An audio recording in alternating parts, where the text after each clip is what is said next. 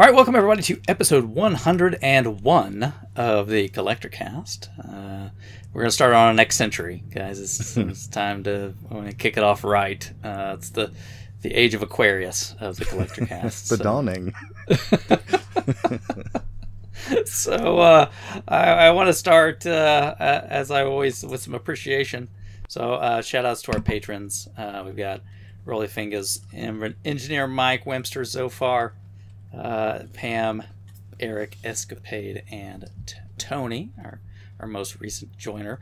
And Kelsey, speaking of Tony, you've been doing some stuff with Tony. So what's going on?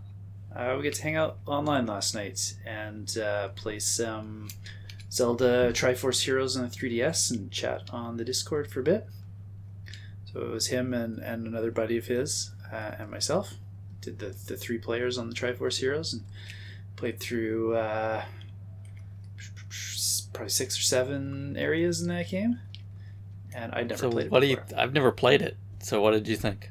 It's neat. It's like it kind of reminds me of like the old Lost Vikings games, where it's like a puzzle. Like you got to figure out and use all 3 of you to get through each stage. So sometimes you'd have to like stack each other on top of your heads, or you'd have to have 2 people hitting 2 targets at the same time, or like some of the later levels we're getting into, each character would have a different weapon. So one would have a bow, one would have a bomb, one would have like a water staff that could like raise the water level up, and you could use it to get to different areas. And so you'd all have to work in tandem to get through the levels because you couldn't do them by yourself. You had to have 2 buddies kind of work your way through it. It's like, is it 4 players, like 4 swords? It is 3 players specifically, not 4. And it, like, 4 swords, it kind of has that competitive element to it where it's like, oh, I'm going to get the most rupees and I'm going to get to the end first. This one's very cooperative. There's no like trying to screw over your teammates. You all share a life meter. So if you have like 8 hearts, if one of you gets hit and he's across the screen, you all lose that heart. So it can be easy to die on bosses and stuff, especially even if you're playing really well, if someone else makes a mistake. So you can't let the team down in like any way. You gotta collect those hearts for everybody and try not to take damage. And you've always got to pay attention to what your teammates are doing so you can get through the stages. It was fun. We had a good time. We had a few connection issue drops, which we weren't sure if they were 3DS related or personal internet related. I can't imagine. We played for about an hour and a half, I think, and had a good time. It was good to get to know Tony a little bit. Cool. Well, very awesome. So what else is going on in the great not so white north? Well, that kind of gave me the Zelda bug, so I put in Link Between Worlds today as well, which I haven't played yet, and I've always heard really good things about. So I did the first dungeon, and I love Link to the Past, and it's got that same map, but like it's like I don't know how long it is later, but it seems like a few generations since Link to the Past has happened. So everything's kind of familiar, but then things are slightly different after that amount of time. So it's kind of cool to revisit it, but with like a twist on everything. Seems good so far. I played through both versions of Metroid 2, the Game Boy one and the 3DS remake, like back to back, like one day after another, which was a new experience. What's the up and down on that then? So 2 on the Game Boy was very weird, very linear for a Metroid game. Like when you got a new weapon, it wouldn't open up new areas anywhere. Like you'd just keep going forward kind of thing, and it would just help you kill bad guys easier, which was interesting. The boss fights, there's a lot of them because you're trying to like hunt down like 30 or something Metroids, and they're really boring. And then later on they get not fun. They're like frustrating. So finished that, it was fine. I didn't love it. And then the 2 remake on the 3DS is weird to even call it a remake because it's totally unrecognizable as Metroid 2. It's very, very different. But it reminded Kind of like a reimagining. Is that the idea? Not even. Like it's like we have new weapons. It's 3 times as long. We have more of the Metroid layouts. Like once you get new weapons, you're going to go back to old areas and unlock different things. They added a whole bunch of bosses in it that don't exist in the other one. It was incredibly different. It kind of reminded me of Dread, which I played earlier this year too. They're pretty similar, those two games, but it was okay. I still like probably Super Metroid. I think is probably still my favorite. This one wouldn't crack my top 3, I don't think. Alrighty. Yeah. My buddy that I used to play Shin Megami stuff with, we picked up Digital Devil Saga 2 because we finished the first one last year, and we've been just playing some smaller buffer games in between before starting another big RPG. And man, we're loving it so far. Really, really cool game. The music is so interesting and good. And the last game, I'm going to do big Digital Devil Saga story spoiler. So if anyone cares about that, which I doubt you do, but if you do, maybe skip ahead 2 minutes. So at the end of the first game, so this first of all, the 2 games are meant to be one story, so they take place immediately after another. So at the end of the first game, you're fighting these other tribes in what's called the Junkyard, and the winner of this like contest gets to go to Nirvana, and they never really tell you what that means. Just that like you get to ascend, and you're always fighting like godlike beings and stuff. So you finish that game and you send to Nirvana, and that's the end of game 1. You don't really know what happened to your characters. And so at the start of 2, they're in this like really grungy, rundown like ghetto, and you're trying to figure out like what happened. Like, is this supposed to be Nirvana? Is this like a prequel? Like, what's happening? And then so you find out pretty early that all of your characters from the first game were digital AIs that were just in like a training program. And by going through Nirvana, you've actually become physical beings in the real world. And it's like a post-apocalyptic world where they were using all these AIs to like test different theories about how to defeat demons and things. Mm-hmm. So we're like physical AIs now that aren't supposed to exist. And we're trying to figure out how we actually got brought into this world and save a couple of our buddies that aren't with our party anymore. It's kind of neat. Sounds like you're like, can you send me back? I mean, this place sucks. The other place sucks too. they both suck. Okay. Yeah. Digital devils. I mean, what are you gonna do? What are you gonna do? And I've played a ton of Elden Ring this week. Like yeah, you did. Yeah. Just today we made some good progress too. So my son wanted this game. You got to give me the update. Yeah. Oh, yeah. So I got it for him, and we started on Sunday, I think it was. But like we used to sit down every once in a while and dig into a game together, and we haven't done that in a really long time. So I asked him like, what do you want to play? He said Elden Ring. I said, if you keep your grades up, we'll do that. So he did. Got in the game. And so the first night we actually played until like 4:30 in the morning, which I don't do that ever anymore. But we were starting to lose energy at like 3, so I'm like, we're going on a McDonald's run. Same thing. I haven't done that since I was like 20. Drove to McDonald's at 3 in the morning, hit the drive-thru, got to pick me up. Came home, played some more. I only slept for like 3 hours because I always get up early. Because it's that good. The next day, playing again with them. So we put in like probably, I don't know, more than 12 hours in a 24-hour period. So yeah, we've opened up most of the map except for the northern area. We can't figure out how to get into there yet. And I'm not sure how intense the underworld kind of area goes. We found 2 different spots down there. So what area are you in now? Oh, we're all over. I don't remember what most of them are called.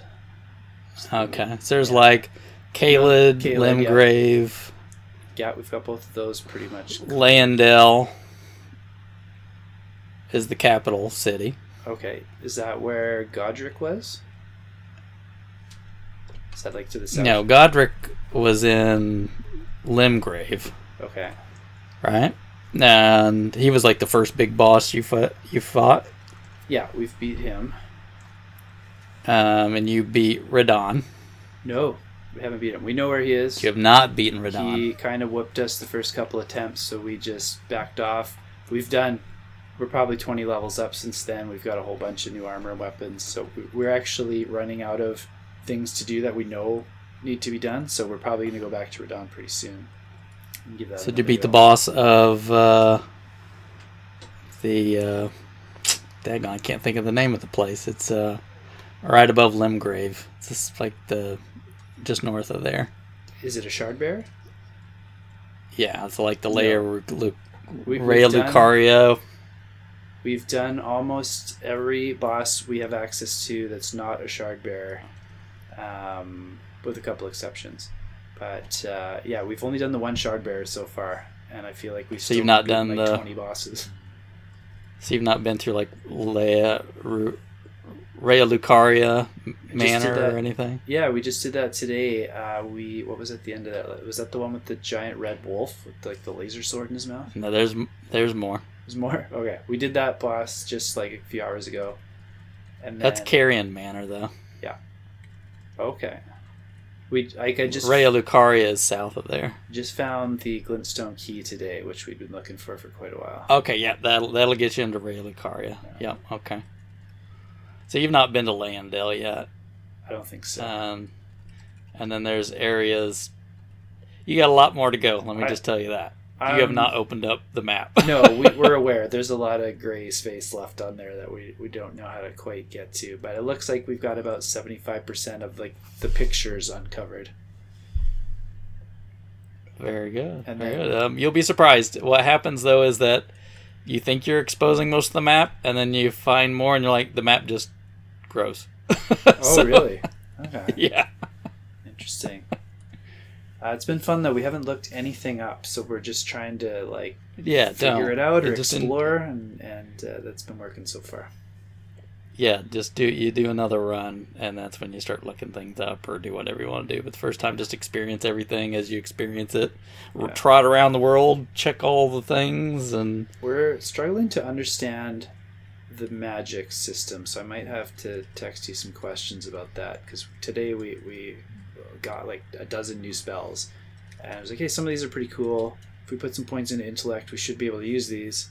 So we did, and then we've got the glintstone out, but I can't get some of them to function, and I'm not sure what I'm missing.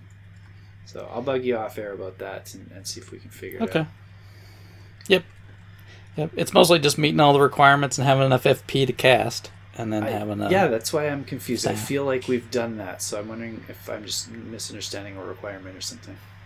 Okay, yep, we'll talk about it. I'm glad you guys are having fun. So, you guys are running one character and just trading off, right? Yes, that's right. Why doing that instead of just having your own, just having fun of passing it back and forth?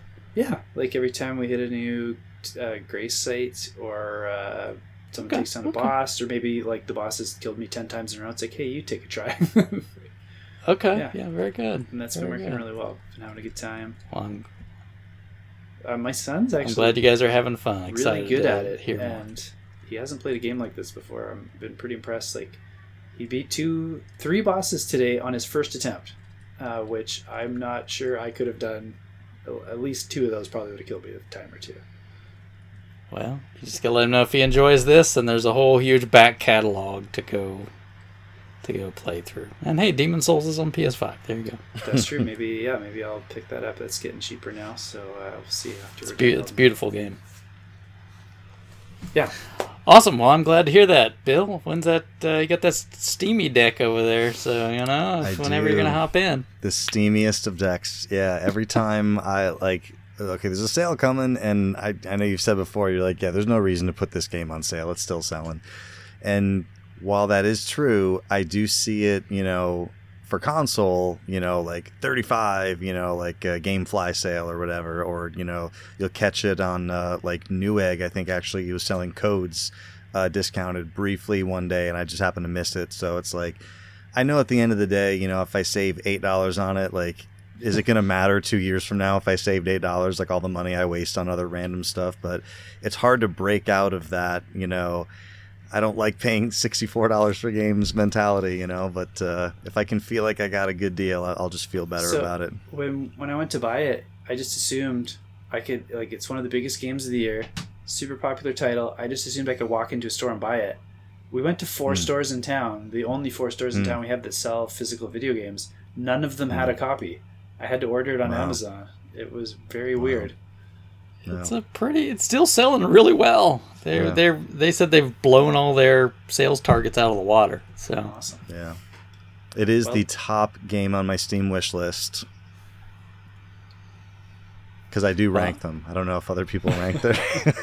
And the reason I rank them is in case, like, if my wife's ever like, oh, like, I don't know what to get you for Father's Day or whatever, I'm like, dude, check the wish list. It is in order. Well, I look forward to hearing more about the Lands Between. But what else you got going on? Just some movies. I keep trying to find an 80s comedy that I will enjoy still. And man, they just... Something about that genre and that time, I just hate them now. We watched Teen Wolf. There's only a few. Last night. There's only a few. Thinking that'll be fun. And it's like they're boring. 80s comedies are boring, and they always have... Every single one of them, without exception that I've watched recently, has to have the F word, the slur for a gay person, in it. Yeah. Every single one of them. And I'm like, this is rated G? Like, seriously? PG? Like, what about Beverly Hills Cop? I haven't watched that in a long time. You think that one holds up? It's been a while, but I bet Beverly Hills Cop holds up. Yeah. That's how I feel about all these when I watch them. I'm like, this is going to hold up. I don't know. When you said Teen Wolf, I don't like. I will kind of probably talk more about in a minute, but I enjoyed Crocodile Dundee. I mean, I had that one. You're right. That one part a little distasteful now, but I mean, overall, it's pretty good.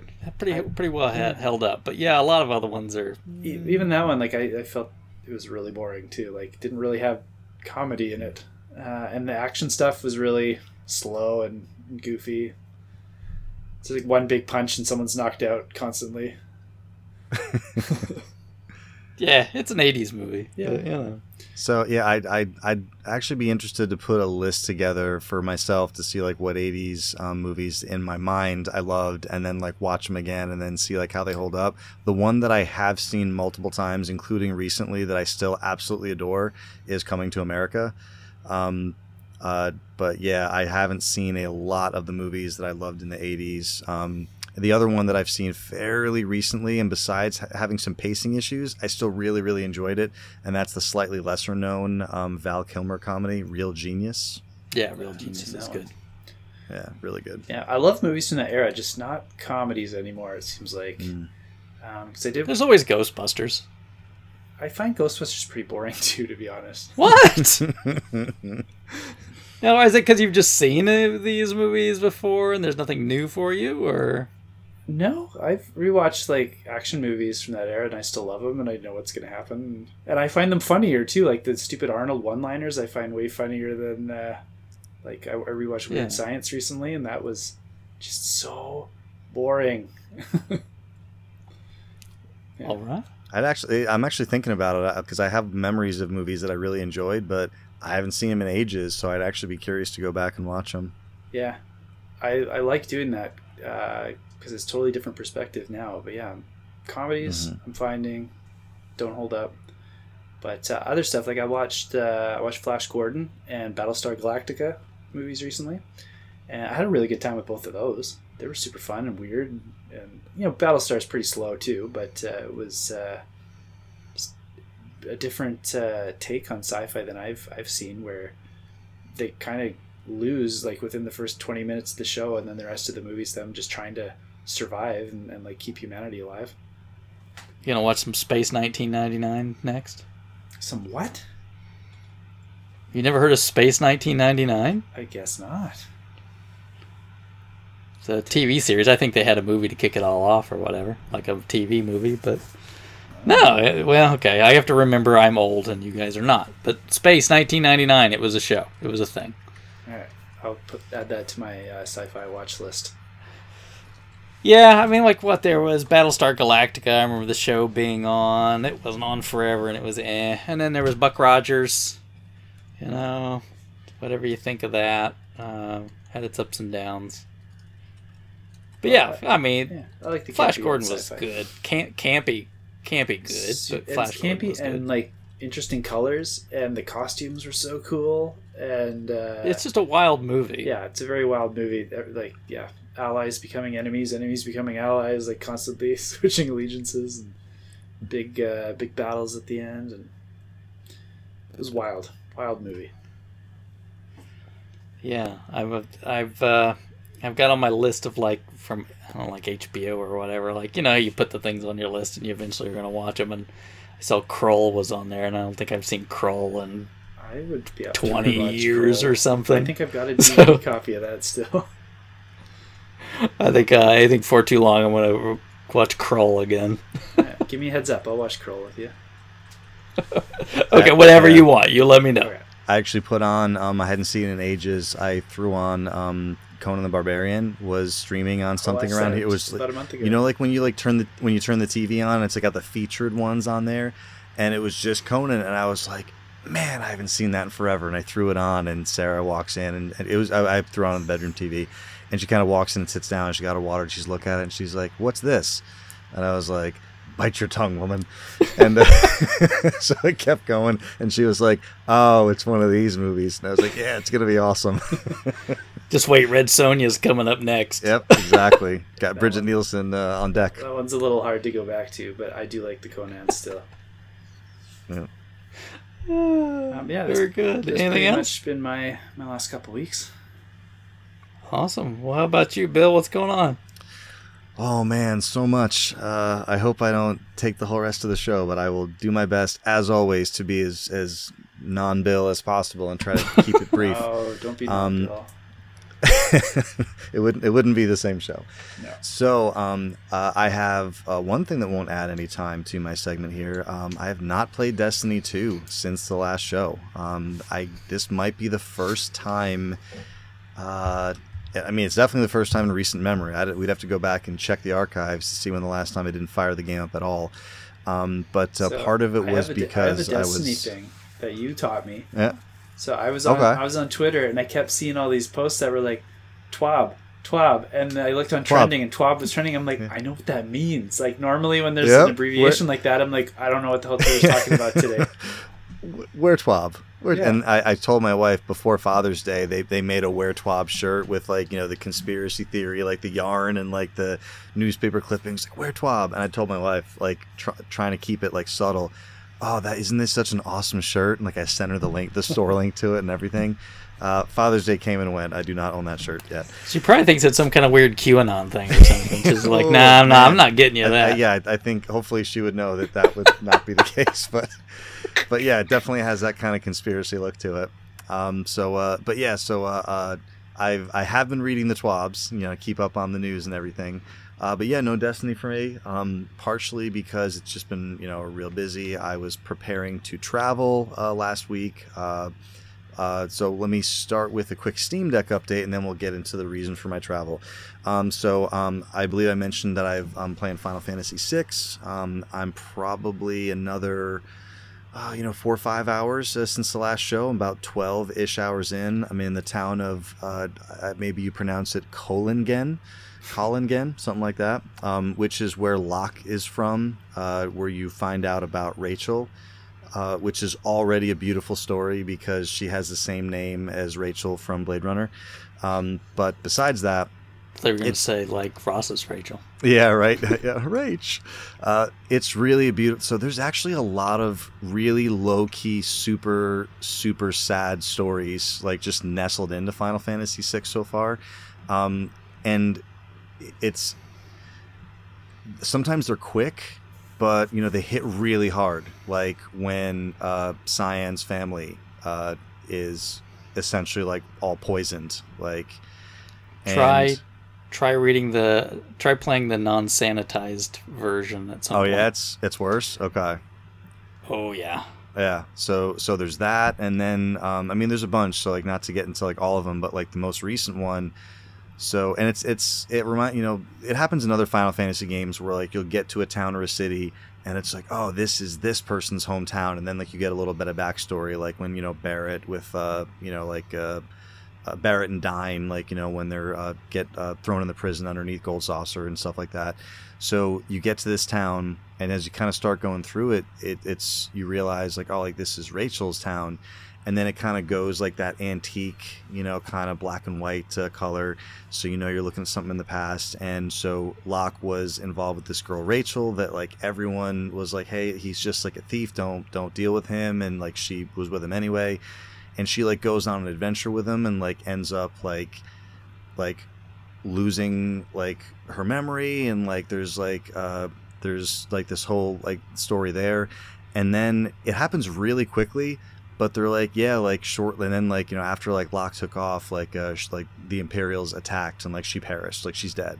And it's like, oh man, like it's real heavy and it hits hard. And then like you go in a building and you go down there and it's like a Sleeping Beauty Zelda type thing where it's like she's here, she's like put under, like you have to figure out a way to revive her. So like, or another similar Shadow of Colossus, where it's like, all right, like what, like how can we? So like, it feels like this is something that we're going to be pursuing. It's not something that I'm actively pursuing right now because we're still kind of chasing Terra because she had her like Superman Neo moment where she's like flying through the world.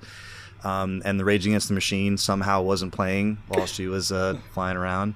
But yeah, man, it's the battle system continues to be really super interesting in that like so many games you just kind of hold that attack button down and then use the magic when you need it or use cure when you need it.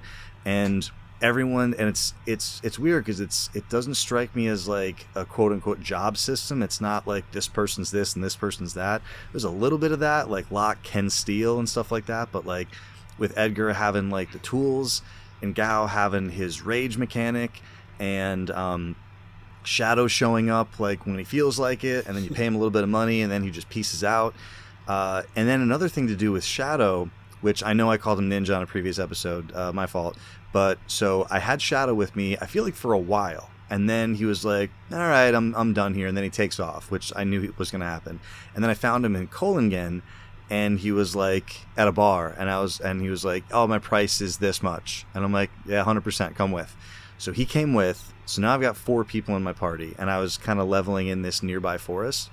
And I don't know if it's just me, like maybe you guys can confirm, but like I feel like I was consistently getting like 130 experience points like per battle, like not just at like consistent. It was like 130, 130, 130, 130, and then he was like, all right, I'm done, like, and then he pieces out, and then I start fighting and I start getting like 187, and I'm like, wait, am I getting less because I have more people in my party? Yep. Okay, yep. Yeah. And so that's a leveling strategy later, is take small groups to fight some tough mobs. And so that'll be great once you can handle it. If I got like 2 people that need to catch up, like just take those 2 bros. Yeah. And the other thing I read about was on the Veldt. So I figured this out myself because I'm not that I'm against guides, because I have guides all over the place, but like I'm just trying to play it just to start. And then if it goes that way, I'll start Googling. But I'm on the Veldt, and I start to notice that I haven't gained experience in a little bit. And I'm like, okay. So I start paying attention to that, but I'm still getting money, and I'm still getting, like I'm pretty much just like leaping with Gao, like to learn rages. So I feel like I've gotten kind of everyone in the Veldt so far, and like I couldn't figure out if I was missing something, so I do a quick search, and it's like, oh, like, well, like when you encounter a formation in the world, like then they become available in the Veldt. I'm like, oh, okay.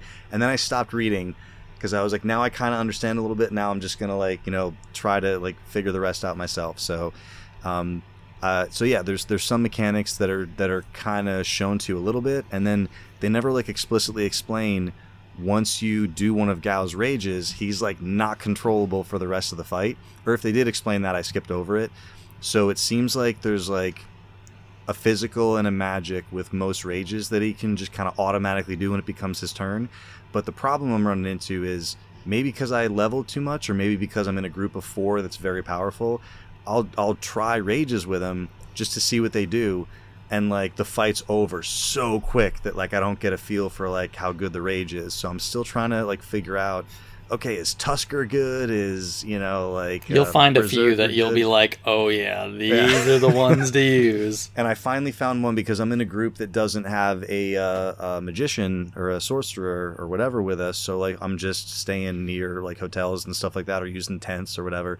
Which it's also really cool that when you use one, like you get like a little tent graphic that like comes over your people. I don't remember seeing that. And also Phoenix Down. It's weird that it's spelt as in Marcus Phoenix instead of the bird Phoenix, and also you get like little phoenix feathers sprinkling, which makes sense because down. But yeah, with the rage that I found one that cures, and I'm like, oh cool. So like if we're running low, I can just keep doing this one and like hopefully like White Wind, is it that one? Something like that, yeah. But yeah, it's I'm having a good time with it. I'm currently, like I know where I'm supposed to go in the main story, but like every time I kind of get to a spot where I feel like I can level, even if I don't feel like I need to, it's like it's gonna be better if I just do this for a little bit, especially with the portable nature of the system. Doesn't hurt anybody to level 3 times. And what I started to notice too is I take a look at the stats before I level, and I take a look at the stats after I level.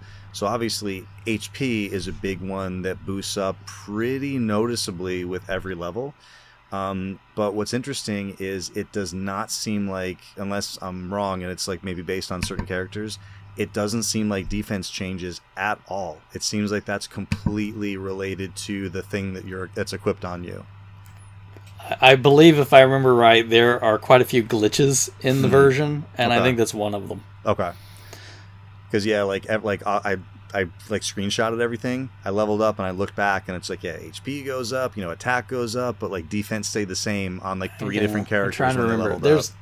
There's like a couple things when you read through. At some point in time, you'll see like that version it's got problems, but it doesn't make it unplayable. I mean, everything still works, but. Yep, I'm enjoying it. The music's terrific. Especially the main overworld theme is one that I will just sing walking through the grocery store.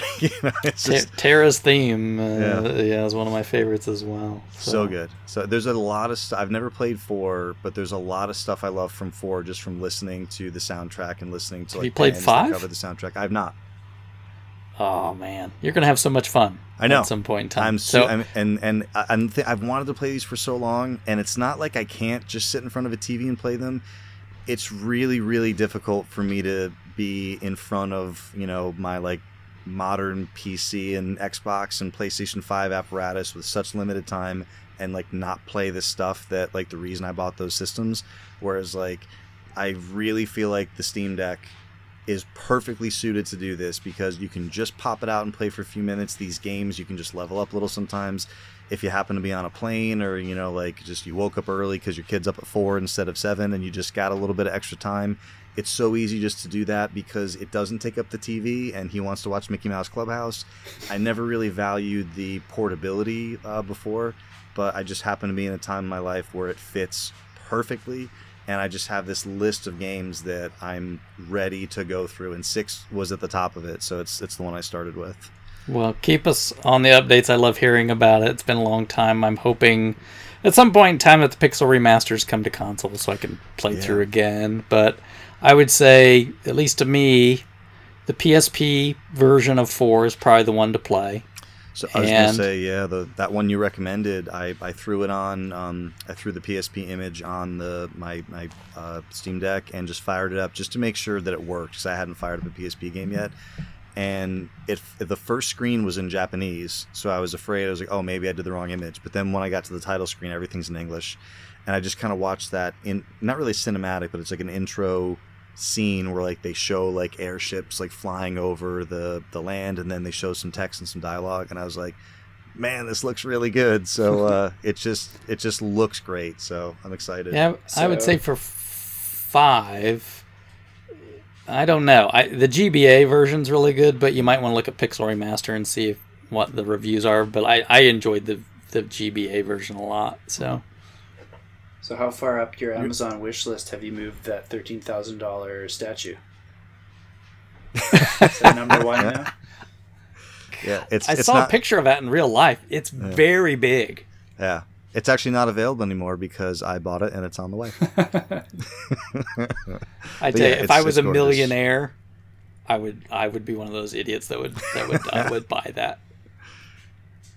So yeah, I'm having fun with it. It's true. I'm not as far as I was the first time I played it, which goes to show how bad my memory is from or how long ago it was that I played that. But to be fair, it was the Game Boy Advance version. So I was playing on a tiny system, probably not very regularly, probably just like open it up here and there, and probably wasn't, sticking with it. So really trying to play it regularly and play it for, I mean, if I'm going to play, I can play it for just a few minutes here and there, but that's just like a level up session. I'll never advance story if I only have like 5 minutes, even though I can do a save state or something, because I know it's not going to get retained. So, well, that's the great thing about like Velk grinding or something, right? That's a very just kind of do it and pay attention to something else or whatever, right?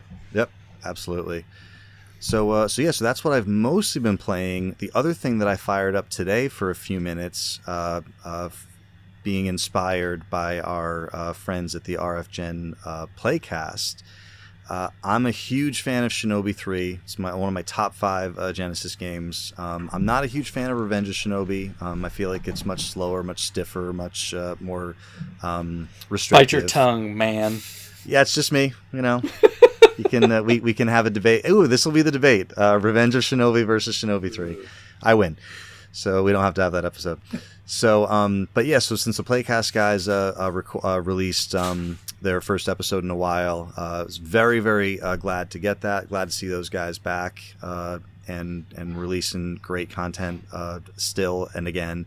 And they did Shinobi, Revenge of Shinobi. They did Shadow Dancer and Shinobi 3. I had never played Shadow Dancer, and they were talking about it with the dog mechanic and kind of like some of the it's single hit death, but there's also like a knockback mechanic. So there's kind of like a oops, and you can work your way out of it. So I fired up Shadow Dancer on the Steam Deck today, and through the quote unquote cheating of save states, I was able to just continually reload to escape death, and I made it up to the 3rd level, like the Statue of Liberty level, I want to say. And some of these boss fights, I mean, they're not the hardest boss fights in the world, but it's single hit death, and they're not super forgiving. But it's just like anything else. You just got to kind of figure out like, oh, okay, I can't do that. I have to do that. It's a small hitbox. Let me try this. And just, patience, just like take your time and keep at it. I really enjoyed it so far. So I'm like 3 stages into that. I'm going to keep going with that. So just some other quick Steam Deck things. I installed some more Steam games. I discovered a program called Heroic Games Launcher, which a lot of other Steam Deck people already know about. So this is an awesome program that you install just on the Linux desktop, and you fire it up and you log in with your Good Old Games account or your Epic Games account. And what it does is then it shows you your libraries, and you say, okay, like that's the game I want, and it downloads the game into a little container, like the same way like it would in Steam, and then you can run a little script that takes all those games in those libraries, creates shortcuts for them, and adds them in your Steam library. So essentially, it takes these games from other digital platforms, gets them on your machine in a playable format, and then puts them in the Steam interface for you. So the cool thing, you can just launch them straight from Heroic, but what's cool about going through Steam is the compatibility layer between the Linux operating system and the game that was designed to run on Windows is this compatibility layer called Proton. And there are many versions of Proton. And when Steam gets updated, it's like, okay, we're up to Proton 12 or 12.5 or 13 or 13.5. When you launch a game in Steam, there's this little kind of sub menu in there where you can say, you can choose which version of Proton you want to launch the game with. So what's cool about that is if it was just on the OS, if you were just launching that game from just the operating system, it's like the game is what it is, and like maybe it works, maybe it doesn't. But since you're launching it through that Proton layer, not only is it a good chance that it's going to be more successful in running, but you have that option to go in there and say, oh, that one didn't work, let's try this one, let's try this one. And there's people out there like on the Steam Deck Reddit and just in forums and stuff where they'll be like, hey, I can't get Red Dead Redemption 2 running, like what do I do? And people will be like, oh, use Proton 12.7, that's the one. And as Proton gets like more updated and stuff like that, that information is built into Proton, so Proton knows, okay, I should be using this version. But again, it's just another example of and because the Heroic Games Launcher is not a product made by Valve or Good Old Games or anybody. It's just it's a community thing. So it's just another example of what the community can do when you just give them a Linux operating system and access to just write the software that they're interested in writing. So is with a Steam Deck, can you get to an actual desktop? Absolutely. So is it KDE or GNU? So it's or is it kind of like something else? So I don't have it right in front of me, so I couldn't tell you the kernel. It is so the way it works is like when you boot up either boot up or wake up rather a Steam Deck, just hit the power button, put in your unlock code. It's in a like a console like interface where it shows your games, your library, your settings, all that stuff. So okay. you either hit the Steam button or hold the power button, and then one of the options on the power menu is switch to desktop. Okay. So when you hit switch to desktop, it kind of comes out of that Steam big picture view, for lack of a better word, and you're just legit on a desktop with. I know it's not a Windows machine, but with a start menu, with applications, with a bar, right clicking on stuff, with programs everywhere. Open up Firefox. Just open up your Linux applications viewer and just choose apps from a repository. So some other things I did. Firefox comes standard on it in a Flatpak, which is great for keeping it updated. But transmission. So another cool thing about this is one of the ROM sites that I used to use they decided to fold the site, and they were never no one ever went to them and said we're going to take you down. There was never any legal action. They were just kind of like, we're going to quit while we're ahead. We had a great run and everything's good. No soreness, anything here, but we're just going to take it down. So when I kind of went to load up my system with ROMs, I was like, ooh, where do I get these? So after a very small amount of searching, I found where you go to get these things. So I went there, and there are both direct downloads as well as torrents for these things. And so typically what you would do is you would go to a computer, you would get your torrent download or whatever, you grab the torrent file, you get it, and then you have to figure out a way to transfer it to that other thing, whether it's USB or micro SD or whatever. But since the device you're on is just a Linux computer itself, I can just download transmission, and I could get the torrent right on it, and I could just put it right in the ROM folder where it goes. And if it's a 7Z, I can uncompress it, and I can take the bin-q and I can make it a CHD, and it all just happens on this unit. It's so perfect, and there's no none of those additional steps that happen everywhere else. It's so good. And I like the idea that they use Linux. Have you tried running anything under Wine, like any Windows apps or anything? I have not. Okay. So the only one that I was considering was the Xbox app, so that I could play the Xbox Game Pass games.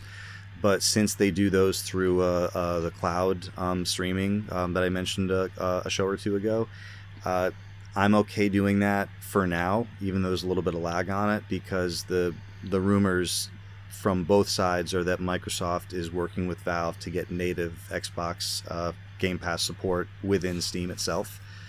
So if that happens, then you'd just be looking at, linking the account, or it'll be like an Xbox Game Pass app that just is built natively into Steam. But yeah, so it's fantastic. And the last thing, I went on the MU Drive Discord server, and the developer, all the guys there are awesome, but there's this kind of downside of Reddit where you'll ask a question and you'll just get attacked for asking a stupid question, or you should know. Oh my god! Read the this FAQs idiot first. Doesn't know. So I have this, fear of asking a question before doing as much research as possible. So I'll do searches, I'll do this, I'll try this. So whenever I ask a question on Reddit, it's listen, here's what I've tried. Here's what I really try to ask a good question, right? But I really don't like asking questions on Reddit. It's just the way that people react. So I get on this Discord and I ask a question, and the head developer of EmuDeck, very nice, responds here's what's going on. and I asked another question. I was like, is because they have a script that will like convert like BinQ to CHD. So I asked, and it just does it automatically. And I said, can I do this with this form? Because I have like .image files, or like I forget what format it was for some of the Sega CD games. And I was like, will it do it with this file type? And he was like, that's a really good question. I was like, yes, I asked a really good question.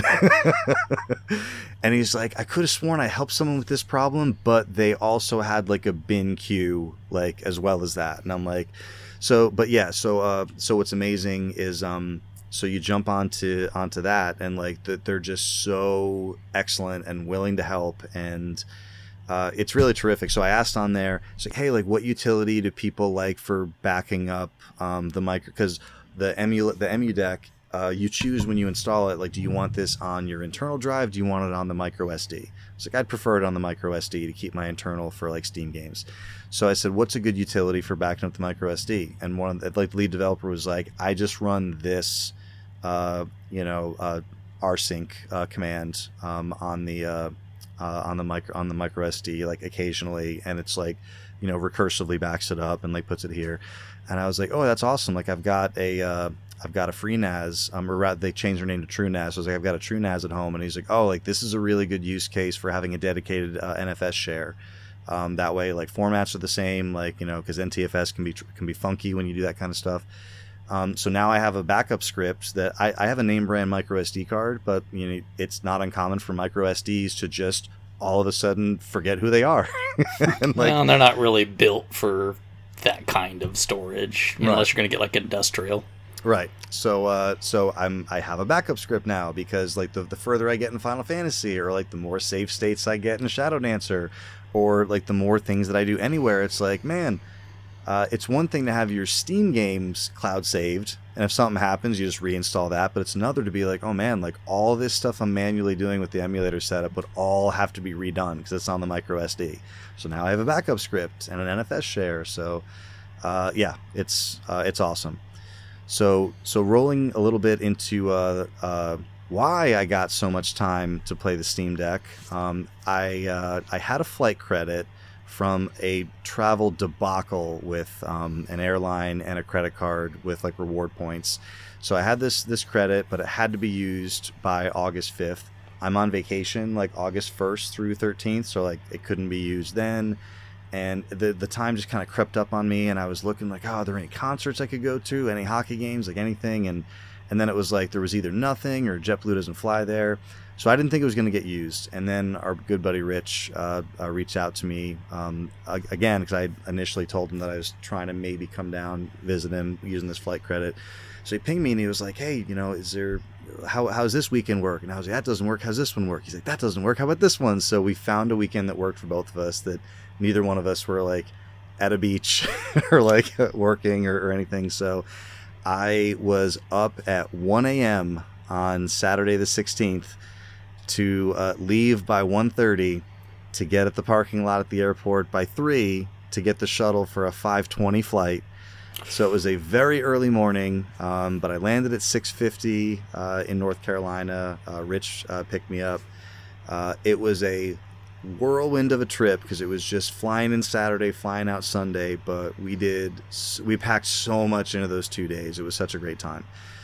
So first thing we did, he was like, let's get you some food. So we went to a place that we don't have up here, and that's what he wanted to do. He was like, do you have this up there? Okay, we're not going there. So he took me to a Bojangles, and we had a nice little biscuit and egg for breakfast, and it's a nice way to wake up. So we drove through from the airport over to the Greensboro area. He had a couple of spots that he wanted to show me. It was very early, so not a lot was open. So we started off with an espresso, which was chef's kiss, excellent choice by Rich.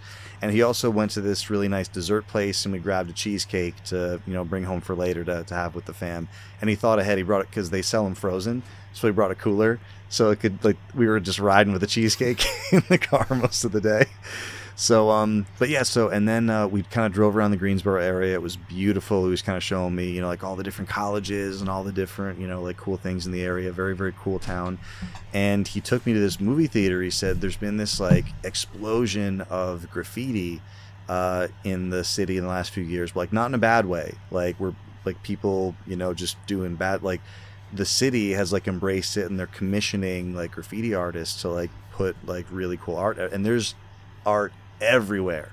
So he took me to this movie theater, and like as we're going there, there's like awesome things. Everyone's like, oh, check out that and check out that. So we got to this movie theater. It's closed. No one's there. We park the car. We get out, and there's like just like a, you know, ripped out right out of Blade Runner Cyberpunk entire mural on like the side of this building. It was huge. It was awesome. So we got out, took some pictures, and then he was like, oh, we're not done. We run around the back of the building, and this is the one that I put on my Instagram, if you follow me there. And it was just kind of like, it was almost like one after the other. It was like maybe like a 30 to 50 foot, you know, wide, and like the height of the building. Like every artist had their own like little panel, and they had some cool spots where like there was some stairs going up. So the guy did like the Joker's like torso on the stairs, and then the head was like the doors at the top, and there was some Batman stuff. There was Mando, there was Boba Fett, there was you know, Pinocchio with like a skull mask. Like the other side of the building, there was this insane realism Wonder Woman and Wolverine. We get to the other side of the building, there's this unreal Stan Lee realism, like a spray paint piece. There was had a little Terminator 2 Arnie action over there. They had a really, really, really good K from Blade Runner 2049. And there was a really cool Finn from the episode 7, 8, 9 Star Wars films, but it was done in pink and blue, or red and blue, and you could tell like one was like Finn the man, and the other one was like the stormtrooper, so with like the bloody fingers on it. If you wore your 3D glasses with the two lenses, would it have popped right off the wall? When you, so like right on the curb, there's like a big metal set of glasses, and so we walked up to it, and he was like, oh, like someone, like it's broken, like someone like stole the thing. So there's like a red set of glasses and a blue set, so that you can like get behind it and like move and like only hilarious. See one or like see both. So it was so, and he was like, oh, I'm so mad that like the glasses piece isn't there, because like the frames were there, but like not the color. But it was so cool, and he was like, I had to take you here. This is like Bill the Building. Yeah, it was awesome. And he did such a good job of the building never shut up. He did such a good job of planning the day. Like he had like kind of the times that all these different places opened that he wanted to take me, and like every time we would like leave a place, he would check the watch, and he was like, they opened 1 minute ago, and then we'd go to that place. So he took me to a place that he's talked about a lot in the past. It's one of his honey holes that so we get there, and he's like, I've talked about the honey hole, and I'm like, this is the honey hole? He's like, this is one of them. There's a few locations. This is the smaller one. We're going to the bigger one tomorrow. So we went in there, and it was awesome. It was cavernous, and he was like, this is the smaller one. We're going to the bigger one tomorrow. So it was this crazy mix of, I don't want to say flea market, because it's not a flea market. It's a crazy mix of like, it's almost like a thrift shop, but with like just a massive amount of like quality stuff in there. It's really hard to describe, because they have just like rows and rows and rows of books. And as opposed to like a Goodwill or a Savers, where they just kind of like throw stuff out there and like who knows, like it was organized like a library. You could go down, like the sci-fi section. You could go down like by author. The video game like area was unreal. Like every system, major system you can imagine, everything's alphabetized, which is like unheard of for a thrift shop. Yeah. They have these like check-in stations where like where you go there and you kind of have just like buckets of stuff or whatever, and you drop it off, and they like give you a ticket, and then like you go shop, and then you come back in a little bit, either when like your name pops up on the screen or something, and then you go back there, and then they tell you, okay, like this is how much like you have in cash or credit or whatever, and you can say yay or nay, take all your stuff back, or like take your credit slip. So like they've got it worked out where like you can like shop while they're like reviewing your stuff. So they have people like, looking up prices and like doing stuff like that. But like it's such an amazing place to go for like just a random thing you need, like Nintendo Wii nunchucks. They have like 3,000 of them. They're like $3 or $4 each. Like, not that you would ever really want a 20 gig Xbox 360 hard drive, but let's say you got a spare console laying around and you want the Xbox 360 hard drive. They're like $4 there. So it's insane. And he said, to be fair, they have gotten, they used to let a lot of things kind of slide through the cracks so you can get some good deals.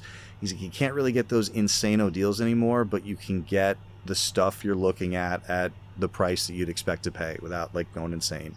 Lots of records, good amount of Laserdisc, rando board games, musical instruments, PA speakers, mixers, like Boss pedals. Like, it's insane just like the quantity and the variety of stuff that they have. So that was awesome. I don't think I ended up getting anything there. Like, there's a few things that I was like on the fence about, and he was like, honestly, like, if you're on the fence, like, wait till we're going a lot of other places, just hold off. So I didn't get anything there. But that day he just took me to, like several more game stores, including, and the thing with this too is like everyone at all these stores is like Rich's buddy. Like everyone knows him. He's a regular.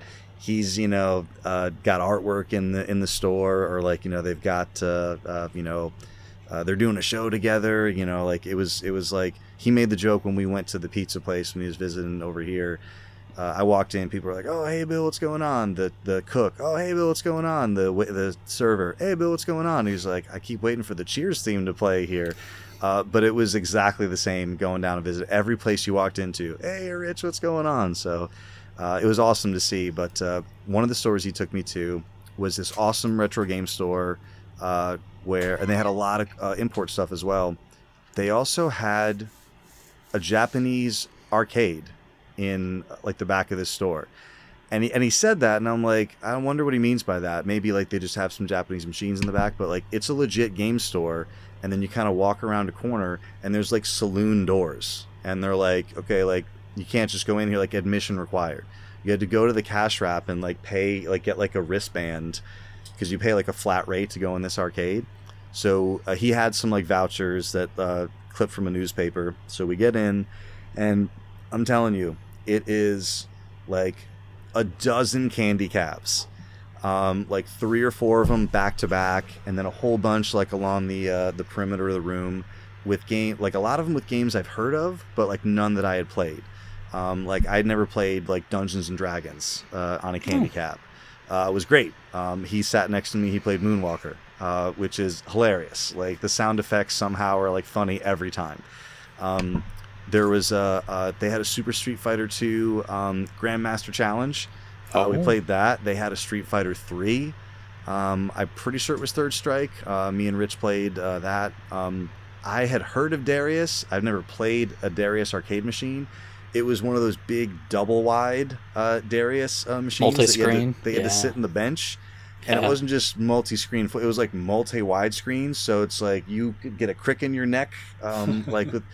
and it was free play, so we played it to completion. But like, man, and I never realized that Darius was like had this like aquatic theme, so we're fighting like shrimps and crustaceans and like all these like nautical elemental things in there. And the place wasn't packed, but there was like 3 or 4 guys that were playing like Street Fighter like back to back and stuff. And he's like, oh yeah, they got like like regular Street Fighter clubs, and they got people who meet here for like different stuff.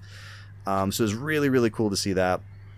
And this store is where I picked up probably the best thing that I grabbed over the weekend. So I'll save that for when I talk about pickups at the end of this little story here.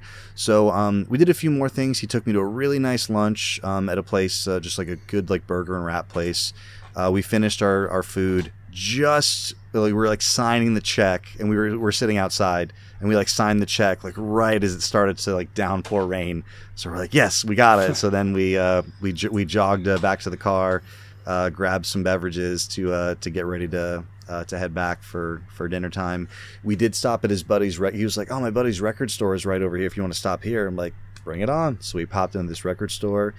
They had a lot of legit stuff, but they also had a lot of bootlegs, which I don't see a lot of bootlegs at stores around here. So I went to I was kind of flipping through the tool section, and they had Enema in there, and I'm like, there was not an Enema record release ever, and so I flip it around, and I'm like, oh, this is not official. And then I started looking at other areas, and there's a whole bunch of live records, and I'm like, yeah, this isn't official or real. And Rich is like, yeah, that's a huge thing in vinyl right now, is live bootlegs. They're huge. So that was interesting to see. His buddy was very, very nice. He bought a record while he was in there. I forget what it was. So we got back to Rich's house, and we opened the door, and waiting in Rich's house for us was our good buddy Game Ruler, who is Rich's neighbor. He was also my Secret Santa match. Recently got me a bunch of awesome hockey games, and being a very cool guy and a very big fan of the show, he was waiting there for me with a present. Oh, because he knows I collect hockey games. He was my Secret Santa, so he's got me a bunch of them. But one of the things that I kind of forget about sometimes are the non-NHL hockey games.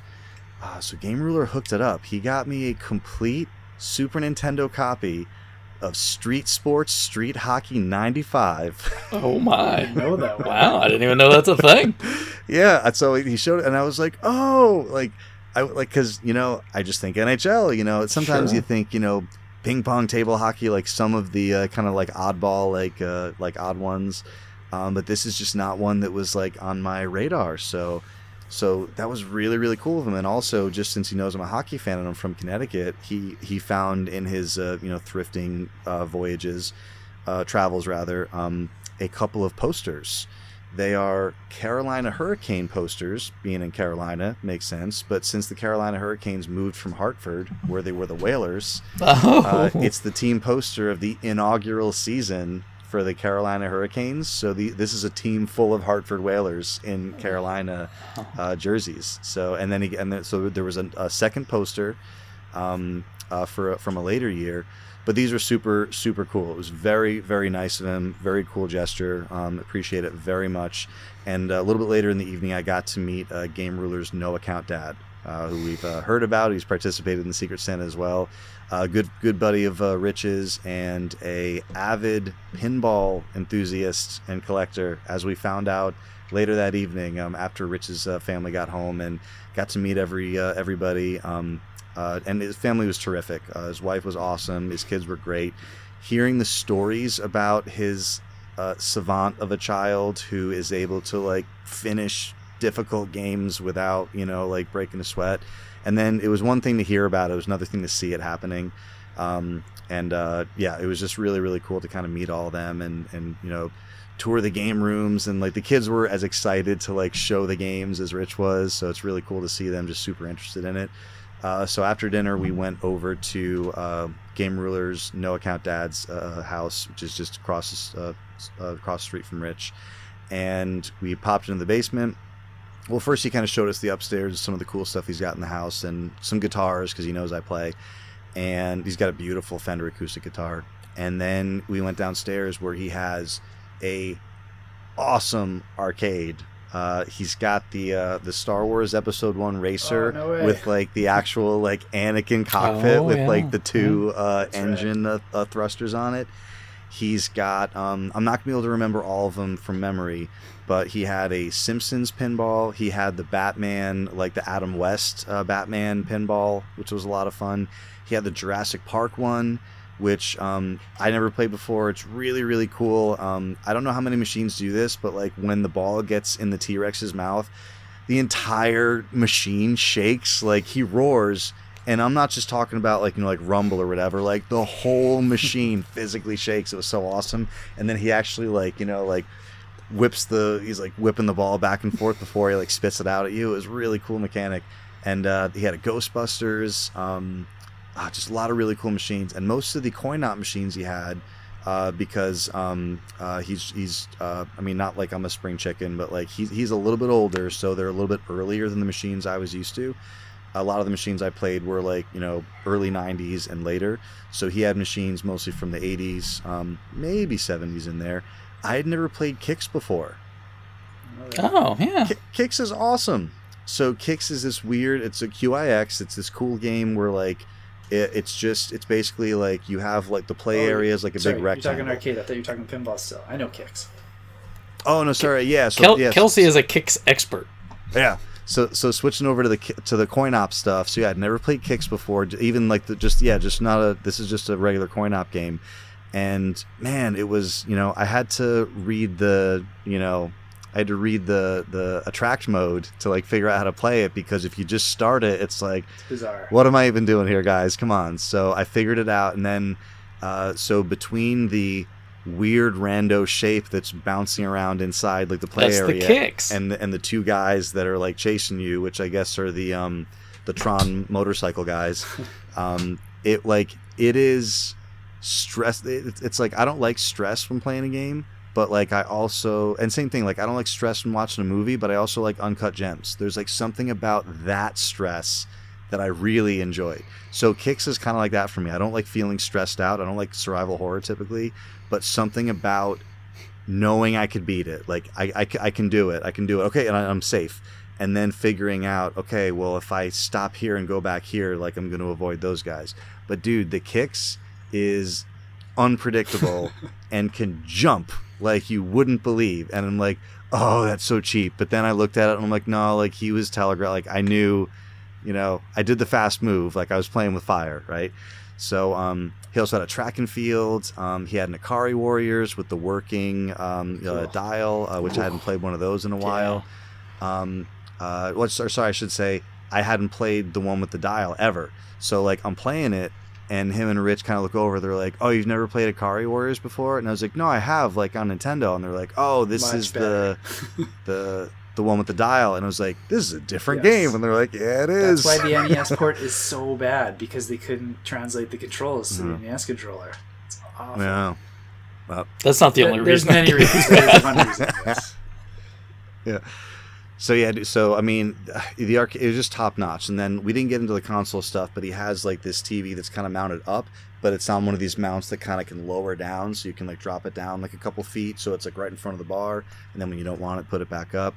I popped into Game Ruler's room, which is adjacent to the arcade, and he's got a whole bunch of Lego stuff in there, and I was like, you've come to the right place. So he's got like OG like Anakin and Sebulba like pod racing sets in there. I was like, dude, those are amazing. He's like, yeah, I've got these, and I've got like, there's like a new version and there's the old version. Like I've got them both.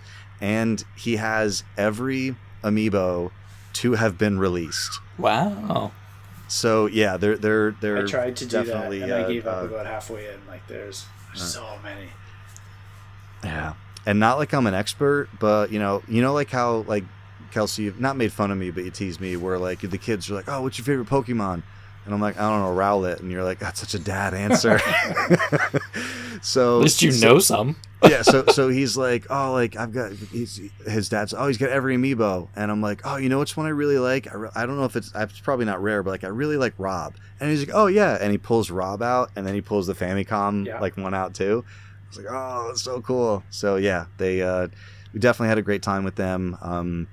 I was surprised we had as much energy as we did, because I was up at 1 a.m. But yeah, so we got through day one. That was great. And just a side note on when I have people traveling and staying at my house, I really, really try very hard to be a good host, to be accommodating, to make it as little a stressful experience as I can, because travel just in its nature is stressful. It's costing people money. They're away from home. It's just this whole thing. And like part of the reason why I try so hard at that is because of how great other people have been when I've been like traveling to their house, and I say like that's the example, like that's like how I want to be. Rich is just fantastic. He's like the example of like how I'd like to be if I hosted someone. So the next morning he like I was up before him because my body just wakes up when it wakes up. But he comes downstairs and he gets breakfast rolling. We did bagels and like egg on bagel, and He had like a chipotle sauce, which he knows I'm into, and it was beautiful. I don't normally have breakfast, so I had that, and I was like, Rich, you could open a food truck. and his wife was there, and she was like, yeah, like Rich normally does the cooking. And I was like, oh, interesting. So yeah, like Rich has chops. So I finished the first one, and he was like, do you want another? And I was like, I don't normally, but yeah, I do. It was delicious. So I had another. So the second day was a little bit slower, just so because we're just pacing ourselves to get to the airport. But same thing. Like, we went to a couple game stores. We went to the Honey Hole 2.0, the even bigger one, where I won't bore you with the list of games that I got because it would just be me saying the letters N, H, L, and random numbers for a little while. But I got a whole bunch of hockey games that I didn't have. The only one that I held off on was NHL Legacy Edition, which I still don't have a copy of. It's not terribly expensive. It's just like more than what you'd expect, like a 360 PS3 era hockey game to be. The reason I held off is because it wasn't complete, and I don't want to get into the finding a manual game for those eras, so I just held off. But got a bunch of games, and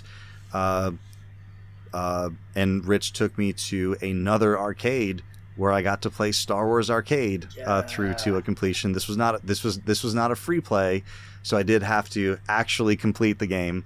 And then also they had some pinball there. I had played a few of these before, but I played Metallica. I played what's it called? What did they have there? They had Mandalorian. There were Mortal Kombat machines, but I've played that a ton, so I didn't play it. They had Double Dragon, which I hadn't played in a while, so I played that. But yeah, it was just a cool arcade. We actually got there a little bit early, so we had to kind of like wait outside, and there was this like big mural of like retro games on the wall there. It's just really cool area, really cool artwork. And besides like a couple other little thrift shops, that was pretty much like most of the places we went. So I guess now I'll go back to the piece of resistance that I got that first day at that Japanese arcade theme store. So we had kind of gone through the whole store, kind of seen everything, and the prices weren't like awful, but they also weren't great. Like, I wasn't expecting to find like anything like great there. I ended up grabbing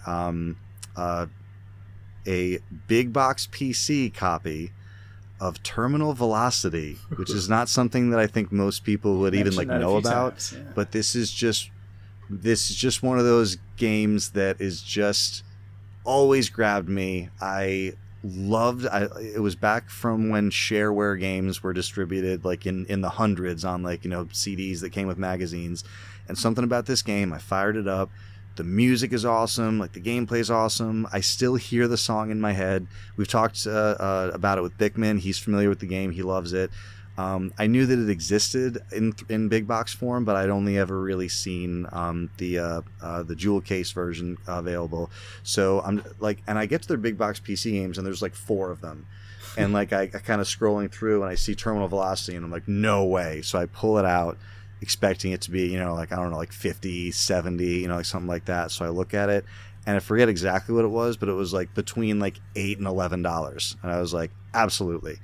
So grabbed that. I ended up buying more than what would fit in my carry-on to go back. So Rich ended up shipping it to me. It showed up today. It got a little bit of a crushy on the side of the box, but nothing that I don't think I can just, flatten it and then just, kind of bring it back to life. So yeah, it was awesome trip. Awesome to see that part of the state. I didn't really have any, experience with North Carolina before. It was totally awesome. It's a really awesome place to go. Everyone was great. And again, even though it was like a whirlwind of a trip where we kind of, in and out, and my wife was nice enough to allow me to go, on a 2-day video game binge with a buddy while she handled 3 kids back at home. So, but yeah, it was a fantastic time. And can't thank Rich enough, and would love to see him for another Retro World Expo one of these years. I know he's not coming this year, but yeah, he's come to several in the past, so I'm sure we'll get him back up for another one, and possibly Sean as well, who mentioned on the show that he'd like to hit one of those eventually. So that's it for North Carolina. I did want to mention real quick that the Lego 2600 that has been rumored for a little while has now been confirmed. So it's $240, which is just $10 more than the Lego NES was. And I think it's got some pretty cool features. It doesn't have that like scrolling TV that the Nintendo did, but it's got this like pop out feature where you can see like the room where someone, you know, like in the 70s or 80s is playing like their Atari. It's got several cartridges instead of just the one. It's got that little case, like that wooden like style Lego case to store them in. It's got micro builds for each game. So you've got like, you know, like a Centipede build and like one for each of the games that comes with it. I think it looks pretty awesome. Really I don't know if I'm a day one buyer, but yeah, I love how they did the wood grain with the like on the front of the system with you know, like the dark and the light brown Lego bricks. So yeah, definitely very cool. I can't wait to see it in person. And then the last thing I got on here is just like the stuff I've been watching. So movie wise, I watched Last Night in Soho. This was on HBO Max. This is an Edgar Wright film. Okay. It's very, very different than anything he's ever done. So whether you like Edgar Wright or whether you don't like Edgar Wright, don't watch this just expecting it to be an Edgar Wright film, because it's nothing like anything he's ever done. It's Thomasin McKenzie, who's a young actress who I love. She was in Leave No Trace with Ben Foster, and she was in Jojo Rabbit. I've seen that one. Most recently. Oh, okay. Yeah, so she's awesome. In that movie. And yeah, she's amazing. And also in this film is Anya Taylor-Joy, who is in many things, including The Witch and Queen's Gambit, most recently the Northman. So in a nutshell, Thomasin McKenzie is a fashion school student who's been accepted at a fashion school in London, moves there kind of from the countryside, and she starts having these visions where she's able to like transport back to the 60s. I actually watched a video on how they did all of the shots in that, because they had both of them in mirrors all the time, and they're like, how did they do all these shots without seeing camera people around? And they were showing how sometimes they had like a literal mirror on one side, but they cut it in half and like CG'd the other half of the mirror, and like, oh, it was really neat. Yeah, because watching it, you know in your mind, like, there's no way that they could do this. A scene where they were like spinning around here and there's mirrors everywhere, and so they would like CG in dancers to cover the spots where the cameraman would show up, and like, it was really neat.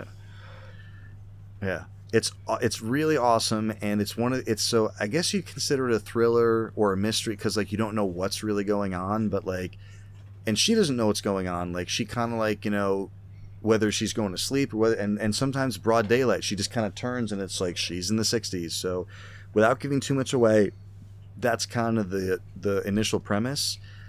It just does not go where you think it's going to go. And then even when you think it's going a certain way, it doesn't go that way either. So if you're just interested in like kind of like a really well made, very interestingly shot film that you could kind of consider a little bit of a period piece, a little bit of a thriller. I wouldn't say horror, even though there's horror elements, but I don't want to spoil anything. Very, very interesting. So if you have a HBO Max, I recommend you give it a shot if any of that sounds intriguing at all. I mentioned before that I watched Conan the Barbarian because it was like one of the featured movies on the TV dashboard. Another movie that was featured on the TV dashboard, and I was just looking at the screen and I was like, you know what? I've always seen this movie poster. Let me give this a shot. So I watched Sniper with Tom Berenger and Billy Zane. So this is like a movie, like a VHS cover that I just remember. It's just like Tom Berenger's face, right? I don't know anything about this movie except that there are probably snipers in it, and Tom Berenger's probably one of them. So this is a very, very, very okay late 80s, early 90s action film. I would not say to anyone, you have to see this. There was some, there's some cool scenes in it, some cool shots, some cool moments. But yeah, there's probably a reason why this isn't on any top 10 best action movies of that period list. But what was interesting about it is, as I'm looking up this movie to see like, who directed it, when it was made, stuff like that, I found out on IMDb that there's like 7 sequels. Oh. Like Steven Seagal was in one of them, and Was it called Maximum Sniper? so it's it was under siege sniper. I can't do it. Dark Territory sniper. No, I can't. But yeah, it was. So yeah, it was all right. Nice little action movie. And the last thing that I started last night, I watched The Raid 1 a month or two ago when I was kind of like going through some blind spots in my watching history, and I've heard tons of stuff about The Raid, and especially The Raid 2 being one of the better action movies ever. So finally started The Raid 2 last night. My middle guy popped out of bed kind of while I was watching. I paused it, and I was like, hey, bud, like, this isn't really for you. There's violence, like people get hurt. And he's like, I know it's just pretend. I know it's make-believe. It's going to be okay. So I watched a little bit of The Raid 2 with my middle guy until it became apparent that we should probably stop The Raid 2 and then continue it another time. It wasn't too bad. It was just like the mud scene, if you've seen the film, where like there's a lot of punching and fighting and kicking. And like nothing, no compound fractures or anything, but just like enough violence where it's like, yeah, no, I think we're going to pause here. So I will continue The Raid 2. It's really interesting premise because it starts right at the end of Raid 1, like driving away from Raid 1. And it's kind of like, oh, like you need to go undercover and like no one's going to know about it. So basically they like fake that. They don't fake his death. They just like leave him out of like all the reports and hope that no one at the police station like remembers that he was there. Like, oh, who's going to remember? There was like 20-some people there. Who's going to remember this guy's missing? Which is really weird. And then he goes to like they put him in prison to like go undercover and like get in with this like crime family, like the son of the crime boss. So basically, and then like it's a very quick, the door's shut, and then 3 years later, it's like, damn, dude, like, and then it's really weird. He's undercover, and I'm still just kind of like figuring out where they even want to go with this. But big crazy action movie. I'm a little confused as to everyone in the movie. Like, it appears to be set in Jakarta, but everyone's speaking Spanish, and I wonder if it's because it's a Brazilian film. I'm not really 100% sure on why they're speaking Spanish. So maybe I'll look into that when it's done. But have you guys seen The Raid or The Raid 2? Both. I own both. Love them. Yeah. So am I crazy? Are they speaking Spanish? Is it Portuguese? It sounds like Spanish, not Portuguese. It's been a few years. I honestly couldn't comment on that. Yeah. I honestly don't remember the plot. I just like the fight scenes. Yeah. Yeah. No, same. And I was kind of that way about a lot of the movies from that region of the world that I just like Ong Bak. Totally. Like, I just like the fight scenes. I could not, with a gun to my head, I can't tell you what the movie's about. I just remember the fight scenes, right? And same thing like Unleashed, Danny the Dog. I adore every fight scene in this movie, but all I can really tell you about it is like there's this guy who's kind of controlled by Bob Hoskins and like that, and he breaks free. Like, that's kind of it, so. But yeah, so I apologize. I know that was a lot to get out, but it was a big, busy weekend for me, and wanted to give credit to Rich for a fabulous hosting job. It was a lot of fun. It took a few days to kind of recover just from the travel and like catching up on some sleep, but I have recovered. I got my box of goodies that I can go through and add to RF Gen, and yeah, happy to have done it. So it's awesome time. Cool. Well, I can probably balance some of that out because I don't know if I've got a lot of updates here that are worth talking about. As far as things I've watched, I watched Crocodile Dundee, which we may talk more about maybe in a minute here, so I won't go too far into that. I continue to watch Westworld. The latest season of Westworld, and I don't know. It's very, I don't want to ruin anything. It's just good. It's really good. It's interesting where they take it, and there's kind of a varying plot lines, of course, that will come together at some point in time with the various characters, but they're all kind of off doing their own things. And yeah, I don't know. It's really pretty cool. It's pretty neat. So I'm glad to keep watching that now that I don't have any Star Trek or anything to watch right now. So I don't know how many. I can't remember how many episodes are usually in a Westworld season. I want to think like 10 or something like that, but I think there's probably like 4 in or something like that, maybe. Outside of that, I did order the parts and did a recap of my Pentium 3 power supply, and I redid all the last fan that was in the power supply on that one, because it used to sound like a jet engine taking off. As you can imagine, like dirt cheap fans from like the year 2000 don't hold up real well over time. It was never quiet to begin with, so or put everything Noctua fans in and everywhere on that thing. So now I can barely even tell the thing is on. I was just gonna say Noctua as a joke, but then you were like, "Yeah, I put Noctua fans in it." Yeah, because I mean they're not expensive and they're quiet. Yeah, that's right? true. So, exactly. It used to be like an enthusiast part, and now it's like they're not that much more expensive. like they're $15 or something. Yeah. I mean, okay, fine.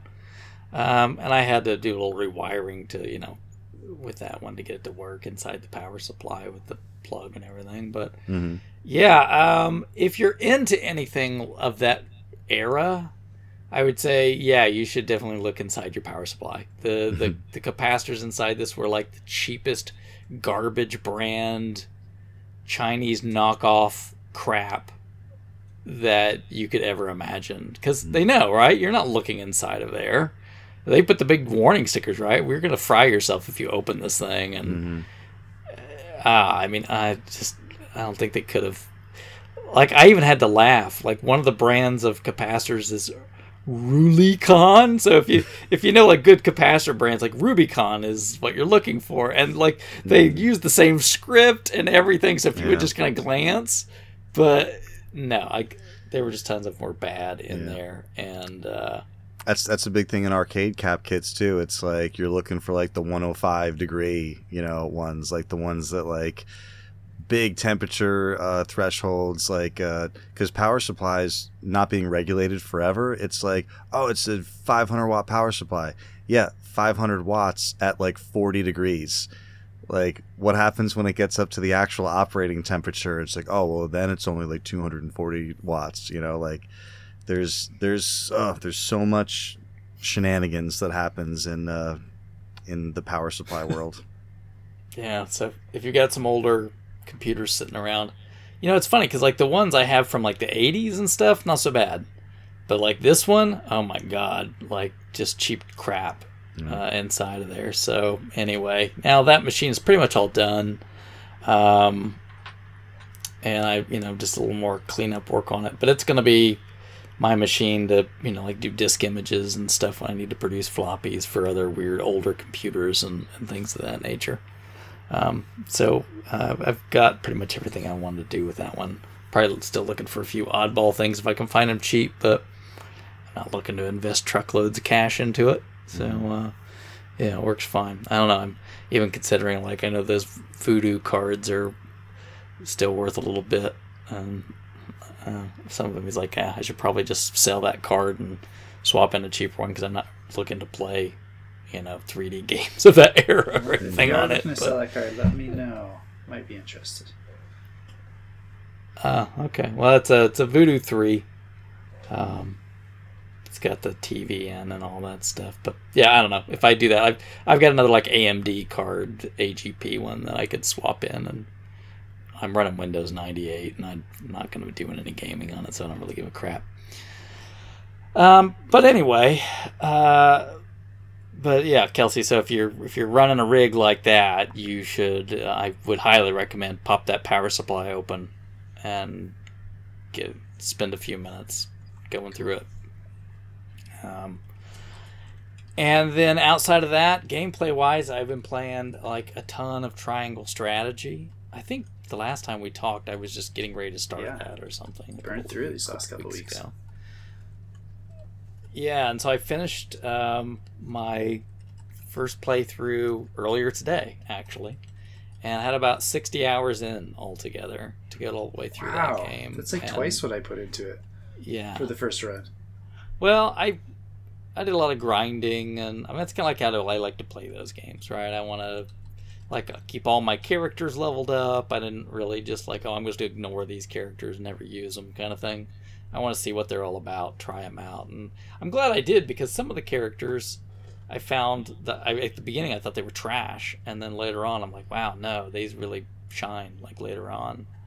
And I don't know if we want to spend a whole lot of time talking about that right now, because I know you've finished a couple cycles of it, but for one example, like Archibald, right? When I first got him, I thought oh God almighty, this guy's killing me. He can't move. He can't do anything.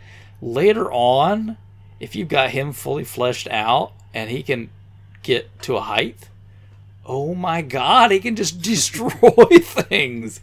I mean, he's got this perk where he'll, every time he kills something, he gets he gets stronger. He can do more damage. He gets a buff. And his range is insane up high, and he has this one ability where he can basically just about hit anything on the map. And yeah, you can just leave him in a spot, and so he's like an old guy. How am I going to get him into some of these spaces? There's other an archer that's on a bird and stuff. Okay, I can get him up high in these situations. Well, there's another character I thought that was trash. You remember Hasabara? I liked her. I used her a lot. Yeah. Okay. Her last ability is the one where she can fling people to different places. So you just get her, you throw him up at the top of a building or something, and he just sits and just rains death, and hardly anything can touch him. So it's just neat how they so many little, because I thought when I saw that ability, I'm throw people. I'm what on earth would I do with this? And then the first time I'm oh my God, this is why. Because some characters can't vertically go anywhere, right? And so you're oh my God. So I really there's only maybe one character that I think so far that I've got that I'm kind of God, just really hard to make her work. Piccoletta is just a character that there's only a couple instances where she makes any sense, and because she can throw your attack items really far. So there's one level I have where it's a bunch of water, and you can electrify all the bad guys and stuff in it, and so you could just put her back and just kind of keep throwing these thunderstones out and just frying guys like crazy. But most of the time, not great.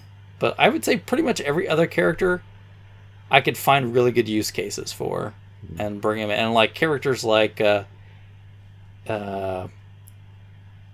Yins or whatever, right? Ian's or whatever his name is. Starts with a J, but it's not how you pronounce it. I can't think of who he's the guy that has the traps and the ladders and everything. I might have missed him. That doesn't sound familiar. Oh, okay. I didn't know you could miss him. But anyway, he has traps and everything that are there. And first I'm how am I going to make this work? And then later there's lots of instances where they work fantastically. Because you get ones that knock guys back, or obviously you position them where it just knocks them off of places and things, and half the time you can kill them from drop damage. And anyway, that's going to lead into our discussion here in just a minute of the topic for today. But I really enjoyed Triangle Strategy. I'm going to take your track, I think, for New Game Plus and just put it on very easy, just so I can kind of see some of the other storylines and play around with some of the other stuff. Because I played through it on normal, the first time through. And some of the challenges, some of the fights got kind of challenging. I mean, not to the point where I'm going to, pull my hair out or anything. But I had a couple of them start up where I got to the point where I got a little ways into it. I'm no, I'm going to restart because now I see kind of how this works, and I want different characters and whatever the case is. You're okay, I did not build properly for this fight. And once you kind of know it, the one with, I don't know if you fought the one with where you had to fight Avlora. Yes, on a boat. No? Okay. No. I had to fight her at the palace. Okay. Glenbrook I've done Palace. 2 runs, and I think I did do a palace one as well. But yeah, you fight her in different areas depending And, on like- what route you take the story. Yeah, but though like the first time I did that one, like she just slaughtered the crap out of me. I'm like, what the heck? And then I like paid attention to like, oh my god, look, there's water everywhere. Duh. So once you rebuild for that was not bad. But I like that it really, if you play the game on normal, it makes you think. You can't just click buttons, bash people, win, right? You have to like play the game and think strategically about what you're doing. And I can't imagine hard. Hard would probably be a real challenge if I had to imagine. I don't think I'll try it. I'm not really that interested, but I don't know. I mean, because you played through that fast. I mean, you ran a couple times through that really fast. But I don't know. I would really recommend Triangle Strategy if that sounds interesting to you. And Kelsey, I don't know what your thoughts are about that. I'm really one. positive on it too. It didn't quite. I was really hoping I would love it as much as I loved Octopath Traveler. It's not to that level, but I really enjoyed my time with it. See, and I'm complete opposite. Yeah, like I just didn't love a lot of the characters. There's only there's I don't know what 40 or something characters, and I think maybe like 2 or 3 I was like, I like these guys. So most of the cast I just didn't connect with. It didn't have the music for me either. I really like the fine. music. Like there's 2 or 3 tracks that stood out to me instead of like the whole soundtrack. But like you said, the gameplay was probably the best part. It was fun, not overly complex, which sometimes bogs me down. It was just enough complexity. Like you said, you can find these really cool character interactions where they work well together. They offer you up some easy ones at the start so you can understand that. Like was it Aragorn and Anna? They worked really well together in the first part of the game, and so you're like, oh, okay, what other characters can I kind of team up and do some interesting things with? The branching paths for the stories were really cool. Like the first time I went through it, I think you, me, and Mike all played a really similar path the first run through, and then the second one, I specifically made like very opposite choices. So like I burnt down like 3 cities on my way to the end. Like they don't exist anymore. Like basically. Yeah, it was pretty nuts that they let you go like as dark as you could sometimes, because there's like it's a pretty dark and story. You took the nice path too. Like if you do, so when you're in Wolfert, there's a mission where you're getting attacked by Avlora, and you can choose. Like you don't have to do this, but you can choose to activate these statues. And what they do is they put a perimeter around the houses in Wolfert. Yeah, I used one to kill kill I her. did all of them. I torched the whole place to the ground. All there of was them? no Wolfert left after.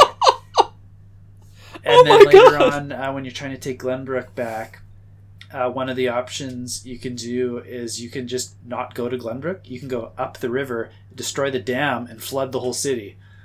And so you kill, you send Benedict down to like get the residents out, but like the city's gone. Like it just flooded over. And then when we went to attack Gustadov at the end, he's in their home city. I can't remember what that one was called now. Esfrost. So they're in the Esfrost capital, and Dragon is pissed. No, Dragon's the one who died in the mines. His dad is pissed and kind of realizes like how it happened. And so he detonates his secret weapon in Astfrost and just melts the entire mountain. There's like lava flowing through the city, just like tearing everything apart. So I just like left. I'm gonna have to go back and play through and see all this stuff because Norzelia. I think I want to probably this next run look at a guide or something. I want to see what kind of the good ending works out. And then I didn't look at a path, but I did see something. There's something called the Golden Path, I guess, and I think it takes you to the best ending and recruits every possible character along the way too. Oh, okay. Because I now that I I've gone through. Yeah, I want to start looking at some stuff and seeing like who else I can pull in. And I mean, yeah, it's just I'm amazed that this game was really good and just didn't seem to get much buzz. Didn't get talked about a lot. I don't think Square or Nintendo put much effort into trying to make it anything as well as they did with Octopath. That's for sure. Yeah, it's like they just kind of like, all right, here's the thing. It's almost like they thought the people who want to play this game are going to find out about it, and we're not going to convince anyone else to play it, so we're not going to try. It just strikes me strange because it's really well done. I don't feel like it's a throwaway title or it's something they just halfway did it. Or no, I mean, if you want a 32-bit turn-based strategy RPG that's got some cool story. That you have a lot of agency over it. All the voting sections were really neat, I thought, and it was kind of cool trying. Like, it wasn't hard to do once you figured out how it worked, but it was cool to try and convince like your team to like go along with you, because otherwise they'll have their own ideas of how things should play out. And I mean, it's a dark story. It is not your typical JRPG. Everybody's going to be great, and we're going to save the world. Yeah, it's not like that at all. It starts dark, and it just and a lot of times when things happen, you're just like, yeah, like towards the end, like Benedict, right? I was like, who is this, right? I mean, you just like, he just like just turned into some kind of a monster almost. You're like, yeah, it's just kind of wild how some of the stuff goes. And yeah, I kept waiting like, I'm going to face off against Gustadolf at some point in time. And at the end, I'm fighting Edor. And I'm like, I didn't fight Gustadolf at all. The second round is where I fought him. Yeah, and you're like, he seems, he's always like the big bad. And, do anything with him. I guess with this path that I took. And like you said, like you get a lot of choices in it, so I'm really enjoying that. So if anybody's listening, if you just want something that's if that sounds like up your alley, I'd highly recommend it. So real quick about your said you wanted to look at a guide for like the good ending or like the most so wouldn't you just choose all of the blue dialogue choices and then you would get the good ending? There's no Paragon Renegade. Oh. So how do you do it? That's the whole thing. Like the choices you make.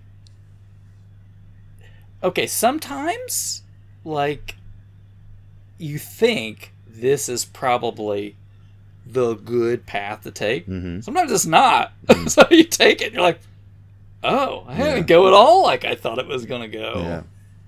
Yeah. And you sometimes you're messing things up worse. Yeah, it's, those like so the I've probably mentioned this before. It might have been a while, but some of the best choices in games, like I feel like a lot of the good choices are like do you want to save the children or do you want to murder the children? And it's like, well, I mean, that's a black and white, right? My favorite choices were from Dragon Age Inquisition, the first one. So many choices where I had to like put down the controller and think about it. They're both bad choices. I don't want to do either one of these things, but I have to do it. Like those are cool. Those are interesting. Taking someone into your party who has been an enemy, potentially losing someone in your party who you care about because you're taking someone on, like actual personal choices that you're making that have political and big game impact. Like that's the interesting stuff. Totally. Well, yeah, like what Kelsey's talking about with that flood. I mean, I got that choice, but you're thinking like, that's horrible. Yeah. Like, why would I do that? City back, you had three choices. I think it was like just storm the city, sneak in through the passage that only the royals know about, and like kind of assassinate. No, you could. You had that one. You could blow up the bridge and negotiate because you're trapping the army, and then blow up the dam. Yeah, none of them are like peaceful, and so to me, they're all bloody. Like to yeah, like to me, like, okay, well, if I sneak in, right, that's like the best way. Right? I could take the guys out and like minimize the damage. No, it wasn't that great. I mean, I won, but like, there's consequences that you're like, oh God, well, this didn't work out the way I thought it was going to work out. Because I thought the other one, I'm like, okay, well, if I blow up the dam, that's going to be horrible. Like, tons of people will be dead. Right. And I thought, like, well, they're not going to negotiate with me. I'm like, these are the people that like killed all these, like. But that's it. Like, they're not one-dimensional characters, and yeah, like the choices you get. Sometimes it's not just one. They're never like black and white, and like all the characters are giving you like, this is why we should do this, right? You should go this way, and the other one will be like, no, that's and, like, a horrible idea. Three, like, kind of countries, and like the one that you belong to, like there's terrible people that belong to your country that you kind of have to figure out how to work with sometimes, and vice versa. Like when you retake the castle, like a lot of the citizens are like, we actually had it pretty good under those other guys, like what are you going to do for us? And they're not super thrilled that you're back. Right, you're like, but they're the bad guys. And they're like, that was pretty good for us. So yeah, I would say it's not what gameplay wise, you know, it's fairly what I expected, but story wise, no. Yeah, it sounds super in a interesting. good way. In a good way, yeah, I would say definitely give this one a go. So that's going to lead into our main topic, which we're going to get to in just a moment. But Bill, I know you wanted to have another little talk in here before we dig into that. So yeah, I thought it'd be a good time to get into like a little regular rhythm of we've been doing a monthly movie. And then we had an extra credit movie. So we spoke about our thoughts on Miami Vice last time through, and then actually also the Megadeth multiverse of Macadamia Nuts of Madness. I believe we spoke on that as well. So yeah, I just wanted to just take a minute and just do thoughts on the July movie. So were you guys able to watch Bob's Burgers?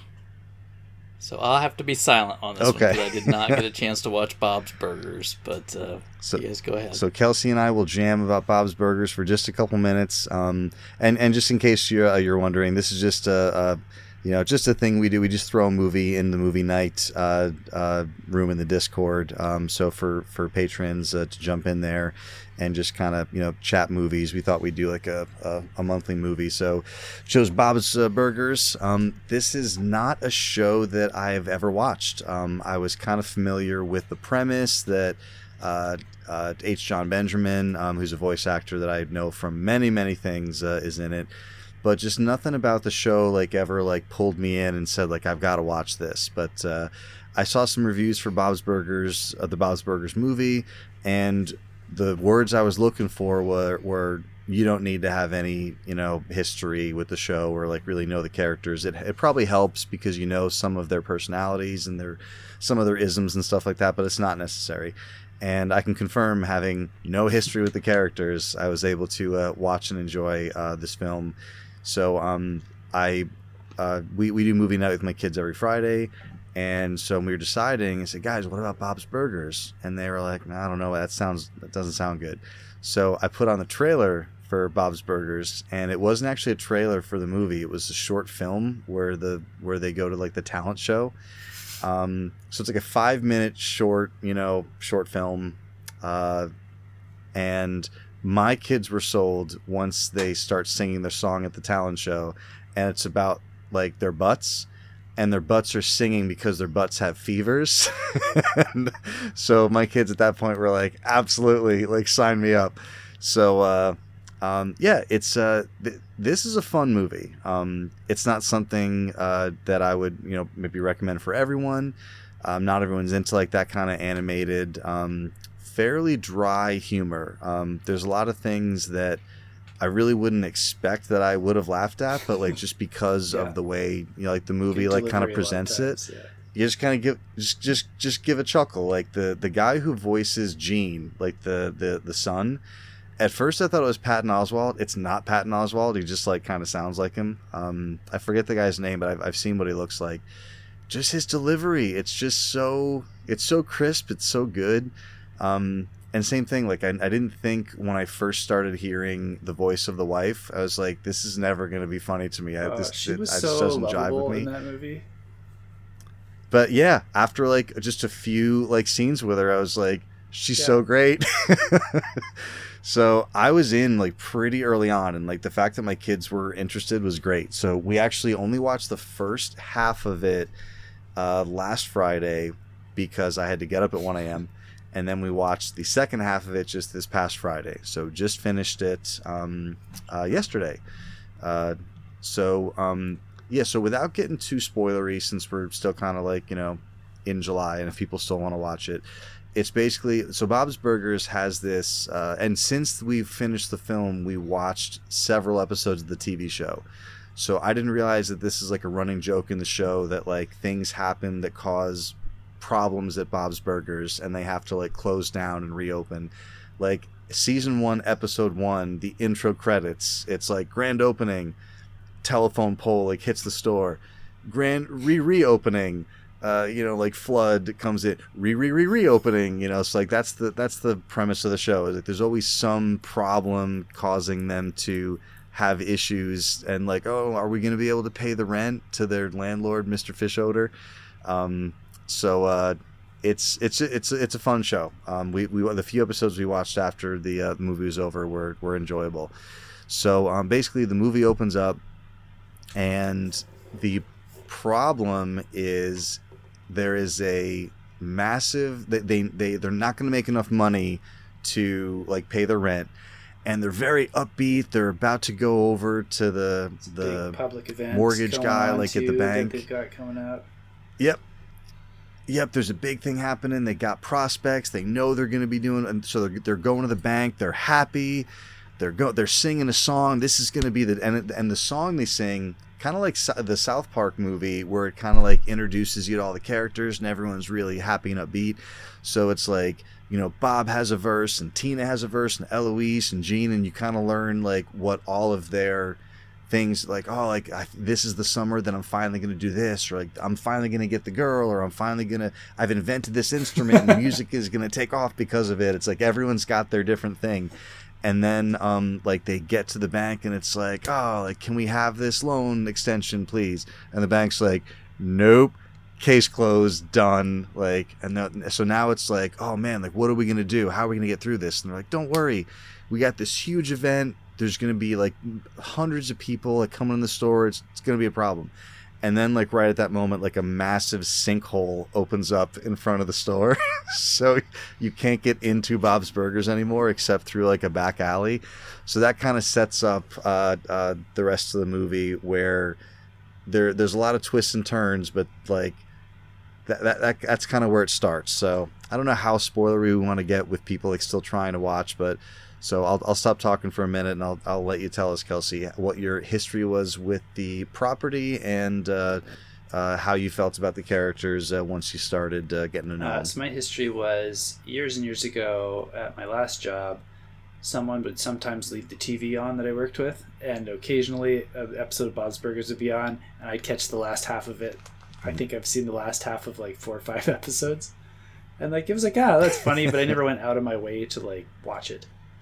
But I enjoyed it enough that when you announced this one, I was like, oh cool, that there should be at least a few chuckles, and there was. And I don't know if it's just because I've been striking out so hard with older comedies lately. It was just really nice to watch something fun and laugh throughout the whole thing. It wasn't just like one good joke in there. It was like lots of them. Like I laughed 10 or 12 times during it, and sometimes like things that in retrospect I should have seen coming, like there were songs in the movie, so I should expect more songs in the movie, but they would catch me off guard every time. I didn't think one was going to start. I'd be like, oh, he's singing and dancing now.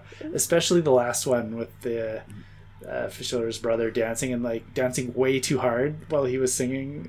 Like that really got me for some reason. Yep. I will totally agree with have you ever laughed at something and then you like explain to someone why you were laughing, and it's just like crickets, and they're like why are you laughing? It doesn't sound like it was funny. Like something would happen and like Sarah was laughing out loud, I was laughing out loud, or like you just kind of chuckle, and then I thought about explaining that joke to someone, and I'm like, it doesn't land, because like the reason it's funny is because their delivery, the situation, and you kind of have to know their personality. You have to know that it's Gene saying it and that he's weird, and like you have to know that, you know, like you need just a small amount of context, but like once you have that context, like one of the things that like just caught me off guard and was great, like Gene has all these one-liners that are like, it's almost like Carl from Carl Pilkington, if you know the guy, who he's like buddies with Ricky Gervais, and just he doesn't mean to be funny, just the things that he says are just hilarious and brilliant and genius. So like where like they can't flush the toilet because of like the pipes are leaking, so like and it's like well, we can't flush the toilet, so like I'm gonna go use the bathroom first, and it's like, no, like I want to use it first, and Gene's like, I want to use it last, I want to be the cherry on top. And we're just looking at each other like oh, it's so good. So but yeah, so again, without getting too spoilery, you've got the Bob's family who's trying, like everyone in the family's trying to, you know, like make some money so they can, you know, continue owning Bob's Burgers place. You've got their like regular customer who is, this is a new character to me, but after, you know, watching the show a little bit, he's a recurring character. He's like their number one customer, is there every day. He gets in on it and he's trying to help them, and, you know, makes a burger. And like same thing. At first, I wasn't like super into this character. The more time I spend with him, the more endearing he is, and he's just a sweetheart. So he comes in and helps out. Fish Odor is like your stereotypical kind of like out of touch billionaire, you know, like driving everywhere in like a golf cart, and like, you know, has his like his brother and his cousin and like all his all the rich family people with him, and just the way they talk, it's so out of touch, but it's so exactly, you know, perfectly accurate, it's perfect for that character. And just there's some twists that happen where like there ends up being remains found of a body, and like now it's a murder mystery, and now this person's accused, and now it's so there's some cool twists, and there's some just really, really good humor in there that just is different than other stuff that's out there. Like some of it takes its time, where instead of just delivering the joke right away, there'd kind of be like a back and forth where like they're looking at each other, and he's like, go over there. It's like, go over here. Like, I can't explain it. It was just refreshing, and I found myself really enjoying it. And the kids are like, we want to watch the show now. So yeah, I think it's kind of converted me to a bit of a fan. And if you can take, I wouldn't even call it like crass or I would definitely call it immature, but I wouldn't call it like vulgar. Yeah, like, you know, how like South Park kind of walks that line where it's like more towards the inappropriate stuff. It's just like slightly off color with its humor. But yeah, I would encourage anyone, even if you haven't been like drawn into the property before, I would give it a shot. It's some pleasantly of the jokes surprising. that were so subtle got me really good too. Like there's one scene where Fish Odor's brother is talking with, I assume, his girlfriend, and she's not in the movie, but she makes a comment. She's like, I'm going to be wearing shorts that look like a hat and a hat that looks like shorts. And then when you're watching the credits, it's got all the characters dancing for different parts, and there's just a woman dancing with shorts that look like a hat and a hat that looks like shorts. Yeah. I'd forgotten about that because it was like a throwaway line from like 40 minutes earlier. Yeah. And that's the thing too, is like so many of the jokes aren't like, you know, like punchline jokes. Like they're very subtle and very clever. So it's hard for me to even like remember a lot of the punchlines, because they're very quick and they happen, and you just get a chuckle and you keep going. And like just like the stuff with the health inspector, and like, you know, like the guy shows in, he's like, can I have a hot dog? And like they're like, oh, it's the health inspector, we're not supposed to be doing this, duck. And then everyone ducks, including like the guy who's like ordering a hot dog, and it's like, all right, we gotta go over here. And he's like, even me? Like, no, like, what are you doing? It's just, everything is so silly and so great, and I would. I mean, we've had we've had a couple that like are a little bit on the heavier side. So like as far as just getting some lighter material, and it was pleasantly surprising. I would say give it a shot. It's on Hulu. What did you end up watching it on, Cal? I came to what's Disney it on Plus up up here like a week after you picked it, so it was perfect timing. Awesome, very cool. So yeah, so that's Bob's Burgers. The next movie that we'll be speaking about on the next show is going to be. So yeah, we mentioned that a few of us have already watched Crocodile Dundee 1 and 2. I have not made it through both of these, but those are the extra credit movies. So we've have a few thoughts shared on those already, but we'll give those a little bit more of an in-depth look next time we talk. Awesome. All right. Well, so to get into the topic for this show, since I've been playing a lot of Triangle Strategy, I just want to talk a little bit about strategy games in general, and get a little bit farther our thoughts, our history, our preferences.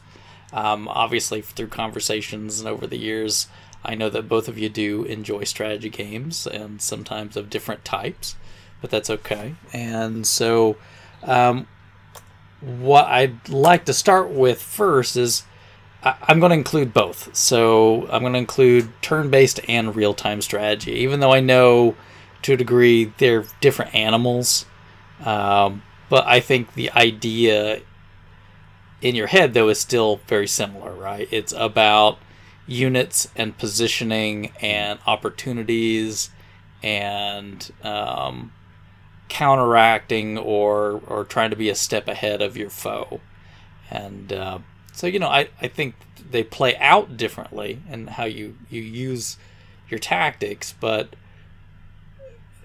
the mental power behind it is still very similar, right? And either your tactics are good or they're bad, and you'll have to pay the price as far as that goes. So kind of getting started talking about those two probably major divisions within strategy games. I don't think we have to explain them. People know what they are, but I just want to go around the table and get some ideas about what your personal preferences are when it comes to turn-based versus strategy. So Kelsey, turn-based versus real-time. So Kelsey, where do you fall, and what are your thoughts on both of those? I grew up with the real-time as my introduction and spent more time with that in my youth, but I've totally switched now, and I think that's not really preference. It's just those RTS games don't really come out a lot anymore, and they're not a huge genre these days, whereas lots of companies have figured out how to make more tactics style, slower turn-based games for all sorts of different properties. So I play more turn-based now, but I don't really have a preference between the two. I enjoy both quite a bit. Like you said, they kind of scratch different itches, though.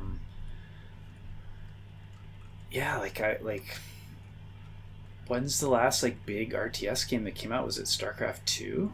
Has there been anything? It's kind of weird how that there's an ebb and flow, right? I mean, you had a lot of turn-based strategy games, lots of them in the 80s and then the early 90s, and then RTS blew up in the 90s, right? And was everything. And then again, in the 2000s, that started to slow back down again, and now we're back to the other side of the site where turn-based is all over the place. So I imagine there will be another big one at some point in time. Somebody will revive Command and Conquer or something, right? Somebody will make it work at some point in time. Remember when I was doing reviews, I got to review a game called Lorn Sword. I was really excited about because it was a single-player RTS game, and it was kind of like a Norse mythology kind of theme to it. It looked really cool. It ended up being kind of bland and boring, but I'm really craving a really good RTS, a new one to come out, I think, and wow me. Okay, I didn't know you had such a penchant for RTS, but mostly nostalgia at this point because I haven't played a new one in so long. But played so much Dune 2000, Warcraft, Galactic Battlegrounds, like a ton of those kind of games when I was a kid. And yeah, I'd love a new one to to bring that back for me. Okay, cool. How about you, Bill? Yeah, so I have always leaned towards the turn-based stuff, but not because I think turn-based is better. It's like, to me, like if the game is good and I enjoy it and I don't feel the pressure, which I know is part of the game, like is to to feel like you need to be efficient, you need to like make smart decisions. So, but yeah, it's the experience I'm looking for is to put thought into what I'm doing, and that doesn't always happen in like a split second. But there certainly are RTS that I've enjoyed, but I do lean towards the turn-based stuff. But like Kelsey said, I mean, it's hard to think of, like when I was kind of putting together a list, like some of the stuff that I had played, most of it on PC. Like there's some console, strategy stuff out there, but like they're kind of outliers. So much of it is PC, and there's a handful that I am familiar with the series and would like to give it a try, but like just haven't gotten around to, because strategy's tough, because it's not like grabbing Metroid Zero Mission and saying I'm going to try a Metroid game, and then you play a Metroid game for a few hours and it's like, all right, I played that Metroid game. Like it's a big commitment jumping into a strategy world, so like it can be a little scary, especially even when like you guys start playing triangle strategy and it's like, oh, I might decide I might want to play that, and it's like, oh, I don't know. It's like play through 1, play through 2, like lots of stuff going on there. So, but yeah, it's but yeah, just knowing what I know about myself and some of the experiences I've had with even turn-based stuff that has elements of strategy that I do not like. So to me, it's more about the elements and like what I'm feeling while I'm playing, as opposed to like strictly real time or turn based. So yeah, I'm open to a little bit of everything. Cool. For me, I definitely have a lot more exposure to turn based games. So I would say that's probably the way I lean and keep going back to those kind of games. I don't know if I necessarily dislike RTS, but probably the only RTS I've played with any depth was the original Command & Conquer when that came out, and I did like playing that. I played it quite a bit, but I think kind of like what you're talking about, Bill, that frantic, frenetic pace, right? Like you can't stop. I can't take a breath. Yeah. It has to keep moving. And the way they judge like pro StarCraft players with like actions per second. It's like, wait, what do you mean actions per second? How many actions do I need to do every second? So when I was a kid, I had a friend who was so good at StarCraft, he would like show off when they're playing multiplayer.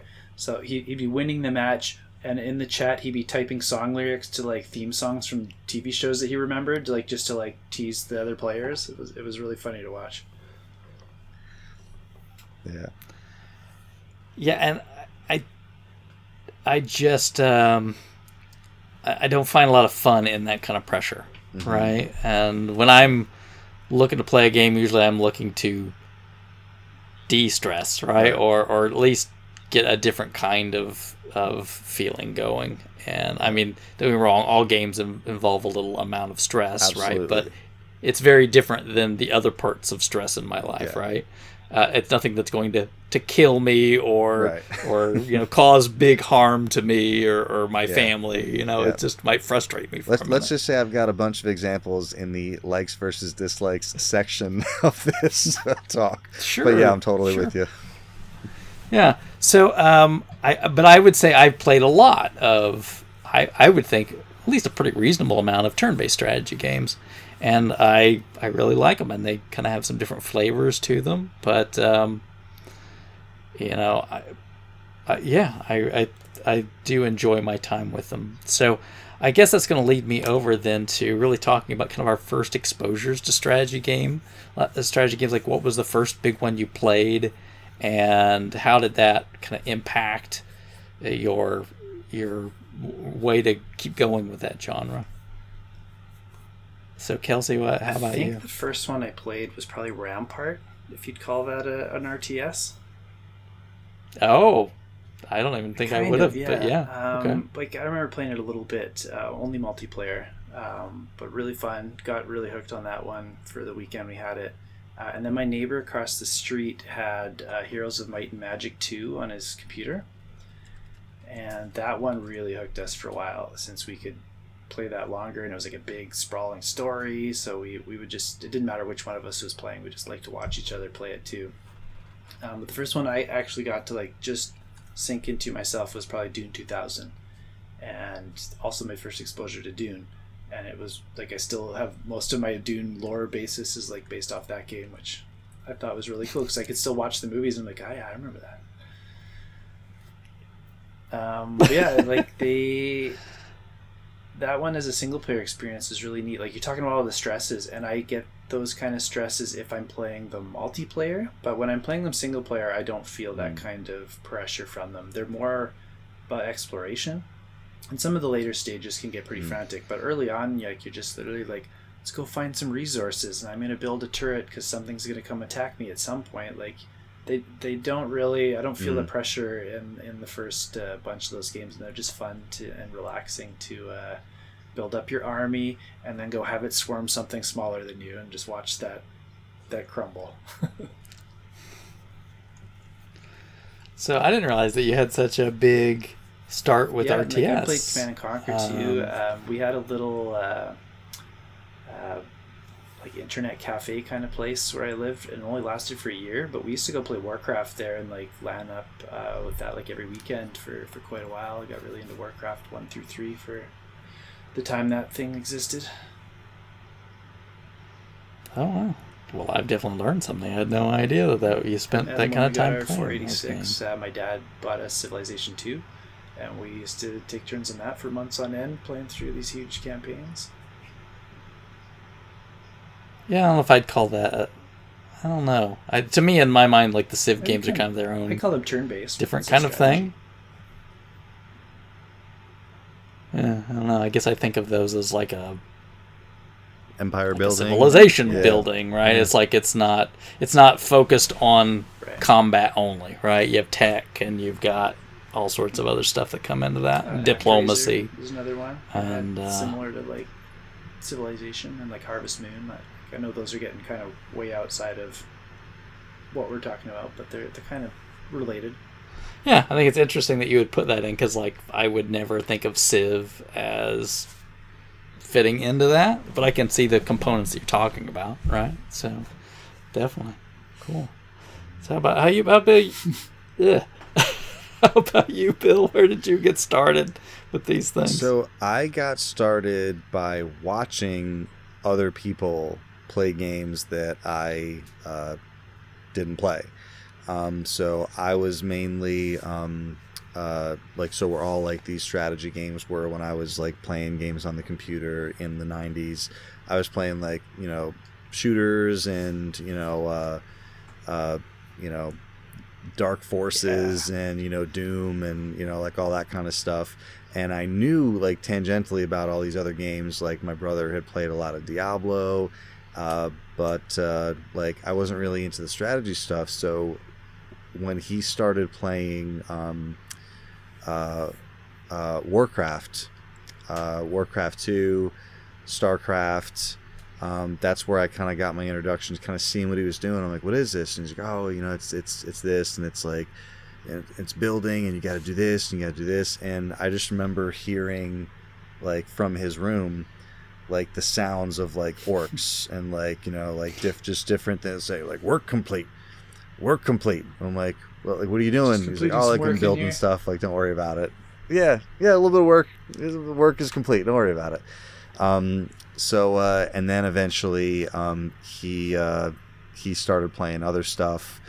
He like eventually just moved on to like EverQuest and like stopped playing strategy stuff. But when I started working at Babbage's, that's when the guys kind of like that I was building my computer to play Counter-Strike. They were like, there's a lot of great old strategy games that you maybe like, missed, because you were just doing shooters. So when I started working there, one of the ones that they had me go back to and try was Age of Empires 2. Oh, that's another one I totally forgot played about a bit of Age of Empires. Too. Yep, so played Age of Empires. And then you guys were speaking before about like, kind of ebbs and flows, and like somebody will like revive like a big one. Age of Empires 4 came out like in October, like just this past October. I don't know if it made a big splash. Maybe it did in the RTS community. But yeah, it was announced. It was, one of those things that they probably announced it at a PC, event because it's on PC and not on console. But yeah, I like one of my biggest blind spots in PC RTS is Command and Conquer. I've never played a Command and Conquer game. Oh, wow. Okay. I've played some of the newer ones, like there's Company of Heroes, which is RTS, kind of like, there was like that big span of World War II themed games, Day of Defeat, before the Call of Duties even, there was a lot of World War II content in the gaming world. And Company of Heroes is a World War II strategy game, and Company of Heroes 2, same thing. Played quite a bit of that. I didn't play StarCraft, Warcraft. That was all just like, seeing what was being played. So it was probably like the first thing I actually played was probably Age of Empires. But the first one that I really, really got into and played over and over again was actually an RTS, not a turn-based. This was Lord of the Rings Battle for Middle-earth 1. I've mentioned on the show before, I absolutely love this game. It's terrific, it's phenomenal. Since I don't have a ton of other RTS experience, I don't know how well it compares to a lot of the other stuff that's kind of themed similarly, because the other RTS I've played is kind of like, with the Company Heroes being like war-themed, it doesn't have that same kind of like, not D&D, but like that same kind of like fantastical, like mythical, with mythical beasts and, like elves and kind of stuff like that. But yeah, Battle for Middle-earth is phenomenal. I wish I could still reliably find a way to play it. It hasn't, the compatibility has not been easy with the upgrades to Windows 10, and I'm sure now 11, which I'm not on yet. But if I could find a little box to play, whether it's logical or physical or whatever, find a little box to play Battle for Middle-earth, that would be an amazing thing to get running on the Steam Deck if I could figure it out. Is it a Windows game? Yes, it came out in 2004, I want to say. So yeah, it's Windows. Might try and see if Wine supports it. Yeah. You could always, who knows? Yeah, look into it. Cool.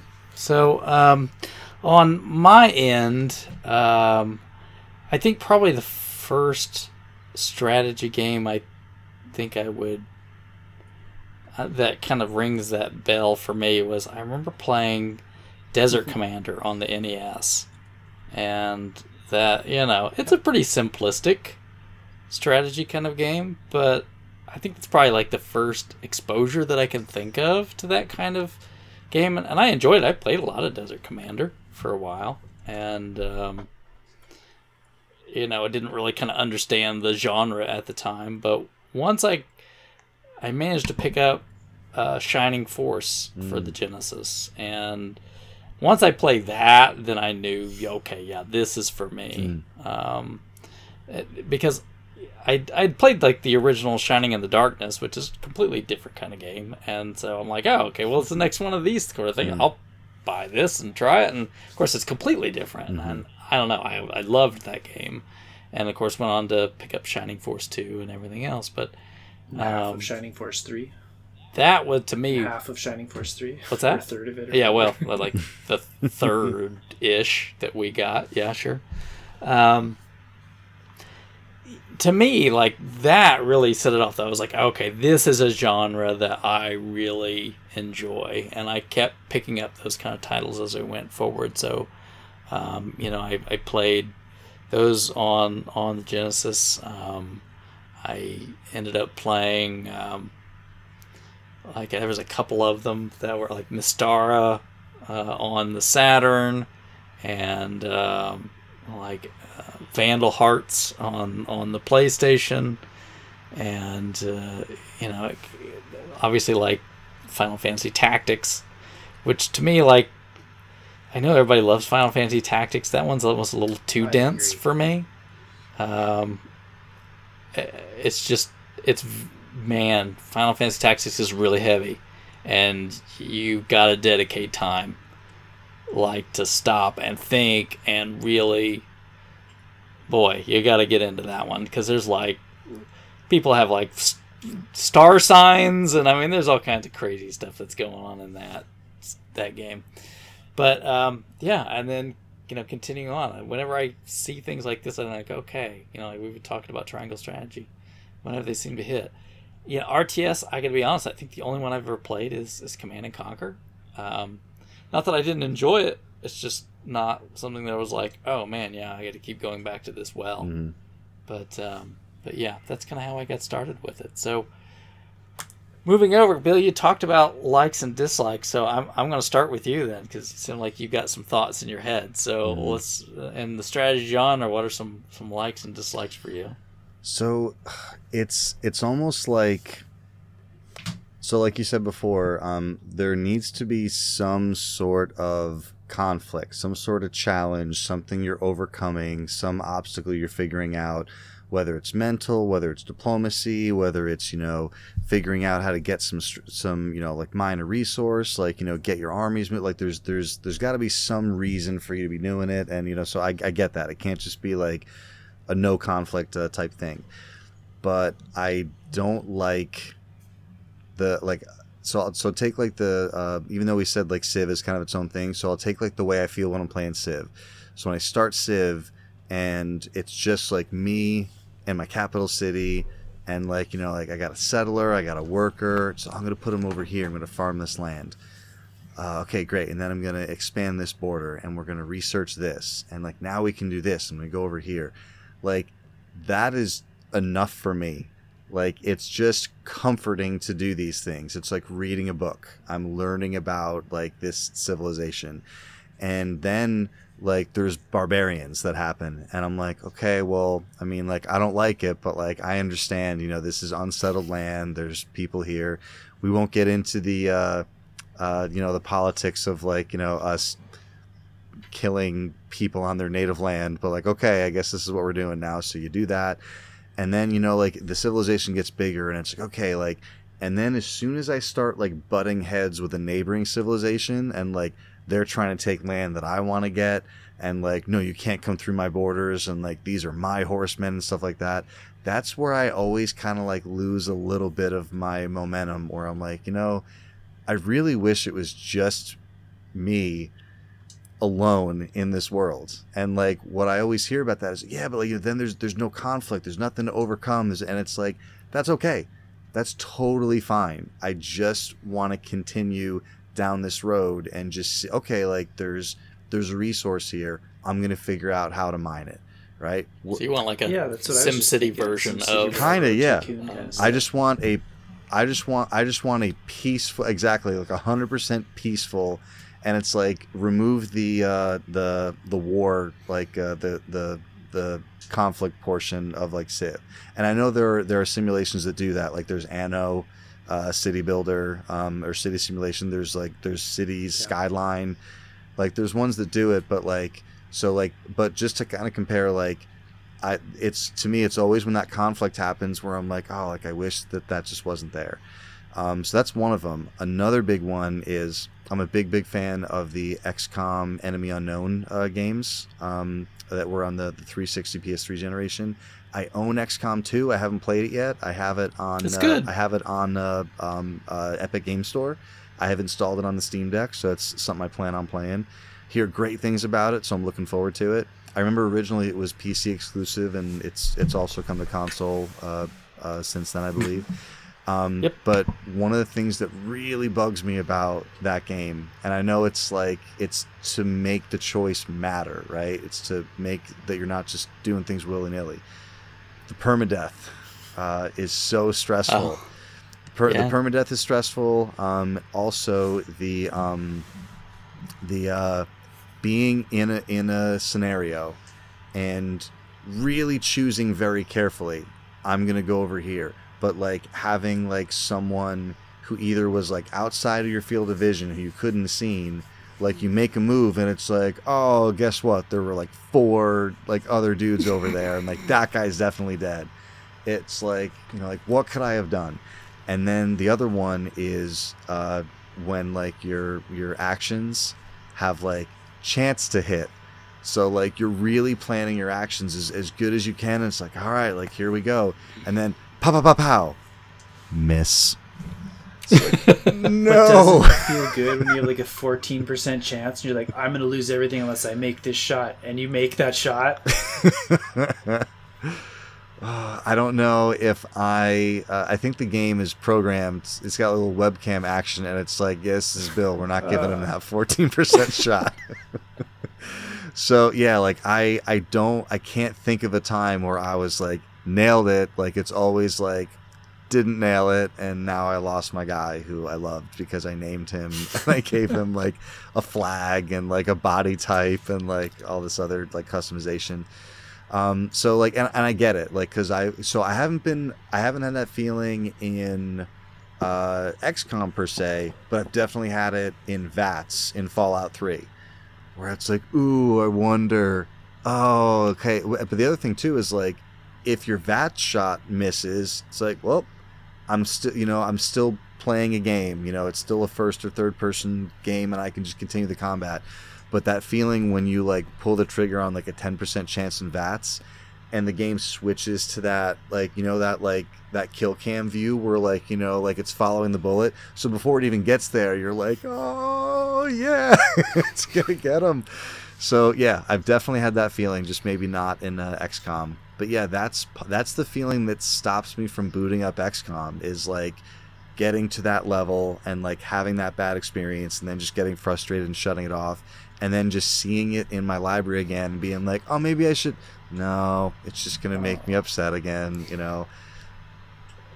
So it, and then the other thing I know, and I know this is really, really, really small and petty and it shouldn't matter.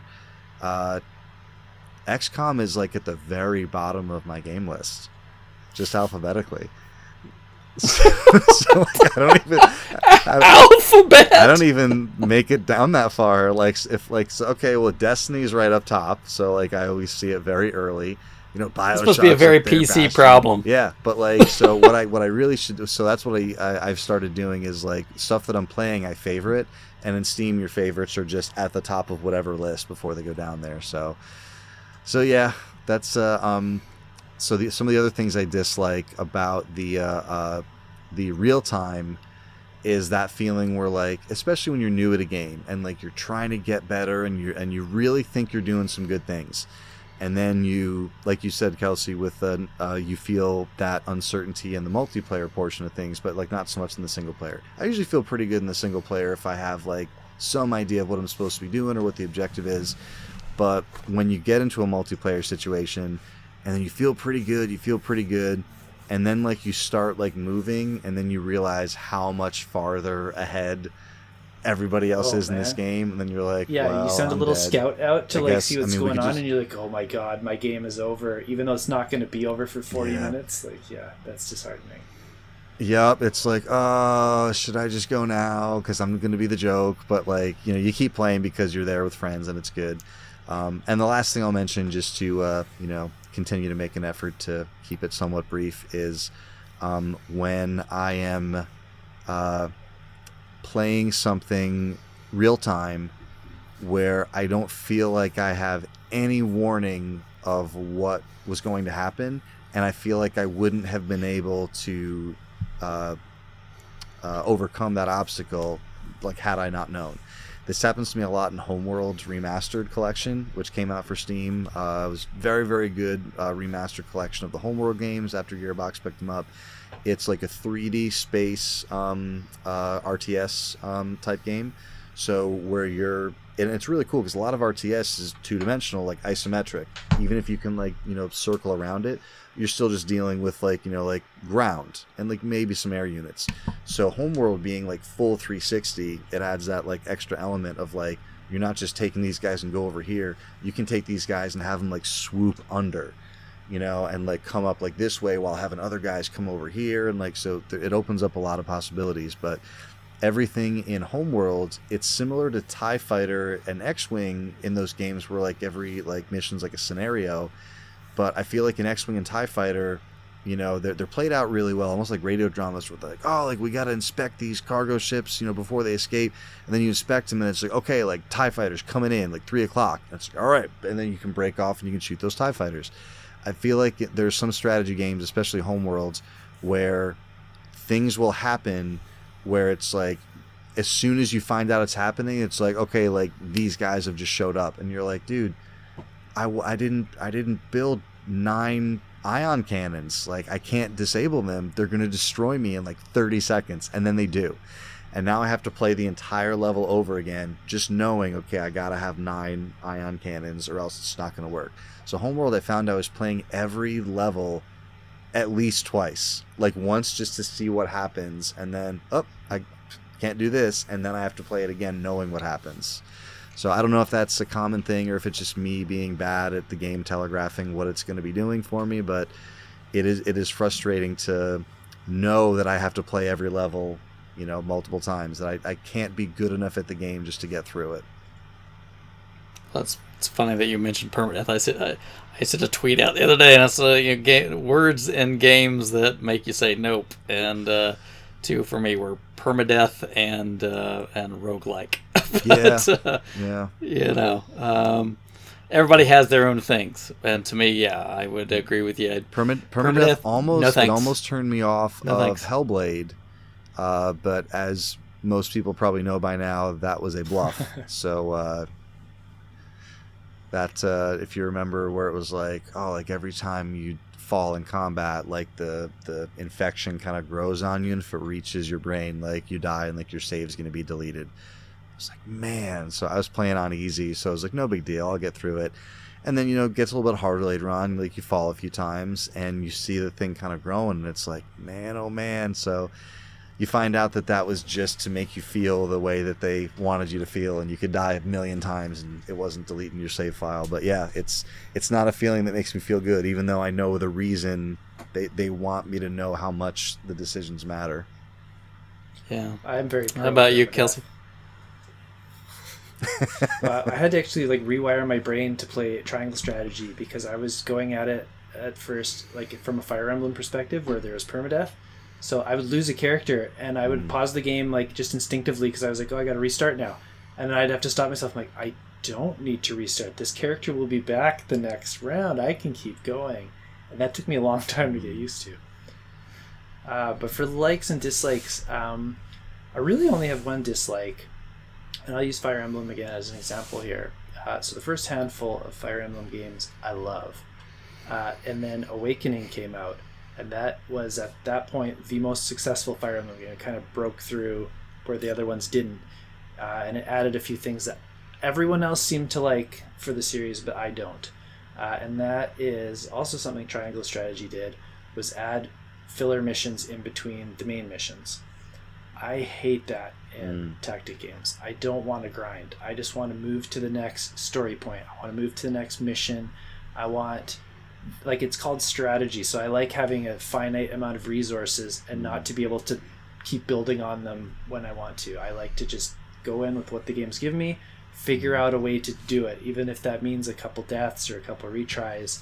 I kind of like having that puzzle to solve instead of just being able to go spend some time to brute force my way through it if I can't figure it out. So just a question. As an example, have you played the XCOM I haven't Enemy played any Unknown? XCOMs, no. Okay, so just the way it works is there'll be main story missions, and then you also have this kind of global monitoring system that's if any aliens do anything, we're gonna let you know about it. So what'll happen is you'll get a little whoop whoop, and it's whoop, we got there's a thing happening in India. And there's a thing happening in the UK. Which one of them do you want to help? If you help these guys, you could get some more fuel. If you help these guys, you get some more science. So, does that, since that's a strategy decision, is that like what you're talking about, or like you count that as like like a side grindy mission, like you don't want that? That sounds like how they do it in Fire Emblem, because like you can go right to the next main mission, but then they have these like little on the map, like in between the missions, like just other armies that are building up, so you can go like quell these little resistances and stuff, and so they make sense like story wise, but they just add this element to the game that I think really slows down the pacing, and it's just like I can't wait for them to be over. Like I don't want to be there. I'm just doing them because I have to get on to the part I want to get to. Another good example is the Disgaea games. I really, really like the first 2 Disgaea games, and they have all the same features that the later ones have. But there's this thing called the item world. So any item at all in Disgaea, if it's a belt, a weapon, like whatever, you can go into that thing and there's an item world, and you can like grind out levels, like hundreds and hundreds of them if you want to increase the abilities that this item has. And I hate that. Like it's so boring and monotonous, and you can do it for literally any item in the game. So there's endless amounts of levels for people that like that kind of stuff. I could ignore it in 1 and 2 and still beat the game with what it provided me. But when I tried to play 3, it was very obvious that I could not play that way anymore. I needed to go into these item worlds and spend time. And so I dropped the whole series at that point because I just couldn't invest like people that like when I play a game, like especially an RPG or strategy game, 40 to 60 hours is great. I'm done. That's a good amount. If you're going to ask more than 60 hours, like you better be something really special. People that beat the Disgaea games typically have like 400 to 500 hours in them because they are spending that time in the item worlds. And I can't invest that in one game, so I've just dropped the whole series because of it. Yeah. Man, I didn't realize there were that many. I just like pulled it up on the side here. Like right now and a couple spin-offs. Yes, 6 came out in 21. Yeah, they're super funny. The writing is hilarious. The whole concept is really fun. And like, I should probably just YouTube the story sometime because I do enjoy that part of them. And as for likes, I think my favorite thing is, like I mentioned earlier, in RTS, it's when you just have this swarm of an army that just like rolls over something. Anything. It can be just like you're just wandering out in the bushes and you find like a barbarian, like Bill was talking about, but you have like 50 barbarians, so you just like mow them over. Like that's a very satisfying feeling to just be over prepared for whatever you're taking on. So I've already talked about not liking permadeath, and I'll be honest, if a game's going to throw permadeath at me, I'm just nope. I'm just going to nope out. For the most part, I played XCOM, right? But I'll be honest, even though there's permadeath there, I don't think I hardly ever lost anybody. But then again, I'm a very methodical player, right? I don't put people in crazy risks, right? I like to be strategic and pad it out. And okay, I'm really going to think about this. And to be fair, it could be my fault, where I'm putting myself in these situations, because one of the things XCOM tries to teach you very, very early is there's no such thing as a throwaway move. It's like, even if it's like the first move in the scenario or whatever, it's like you could very early put yourself in a position where it's like, oh crap, there's like 9 guys on the other side of that bus. Restart, like now I know that. But you need to think about that every single move you make. It's just, I don't know. There's something different about the atmosphere in that game that makes me like uncomfortable. Okay. Dislikes to me on those kind of games are kind of like what you talked about, Bill, where they're just things they could not have known, right? They'll just throw. Sometimes you just get some dumb thing that you're like, come on, man, that's just dumb. And that'll make you like, okay, well, I guess I have to go back and restart this battle because I didn't know about this dumb thing that they were going to throw at me. If it's my fault, I get it, right? Like I said, like that earlier, talking about that triangle strategy mission where like I got wiped out, and Well, my strategy was bad, right? I mean, I deserved that. It wasn't that the game pulled some kind of weird thing out. I just didn't get it the first time. But yeah, sometimes I know those games like to take cheap shots sometimes, and you're like, no, thanks. Likes, though, for me, I like when a game rewards me for really understanding its mechanics and implementing them very well, right? Like old men onto the roofs. Like I was just talking about, like, right, exactly. Like a situation like that where you can take a character that otherwise might be problematic, but if you use it the right way, can just decimate, right? But it's not just two-dimensional thinking, right? You have to put several pieces together and use them in imaginative ways to really be able to do that. And I like games that reward that kind of thought, right? That I really have this is my strategy, and if I put this into play in this way, it's going to pay off. Because that's the idea, right? That's the whole point to me of strategy is I should be able to think my way through the problems and solve them that way.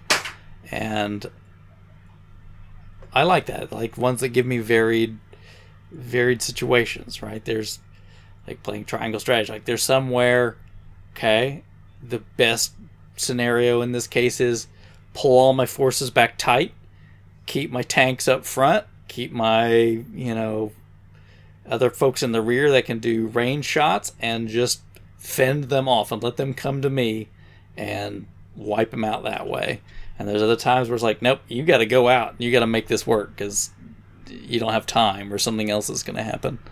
So I like it when they force me to think and I can't just repeat the same strategy over and over. I really don't like that strategy where you can just use the same stupid trick over and over and over again. That's boring. I don't want it. So I like it when they can throw different, and that's a lot of games do that, but Triangle Strategy did a great job of that. They kept throwing different things. I know the mock battles weren't your thing, Kelsey, but I like the gameplay part. I like that. So the mock battles always at least took the time to put you in a different place. And like, okay, here's the situation you've got to figure your way out of. And you had to use those resources at hand to make those work. There are a whole bunch of new mock battles that open up as well. That go like because the level cap is level 50. And then, so the more leveled up you are, the more mock battles it opens. So there's some pretty intense ones at the end if you want to go that far. Okay, yeah, because I like that piece of it, right? I like the gameplay. That's usually why I play games. I mean, the stories are good too, but if the gameplay's not there, I don't care. So yeah, all right.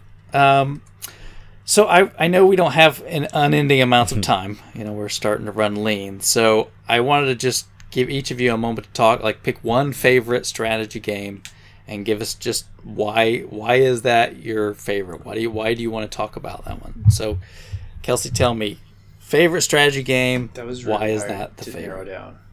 So I'll do a quick shout out to Valkyria Chronicles, Shin Megami Tensei Devil Survivor, and Pikmin.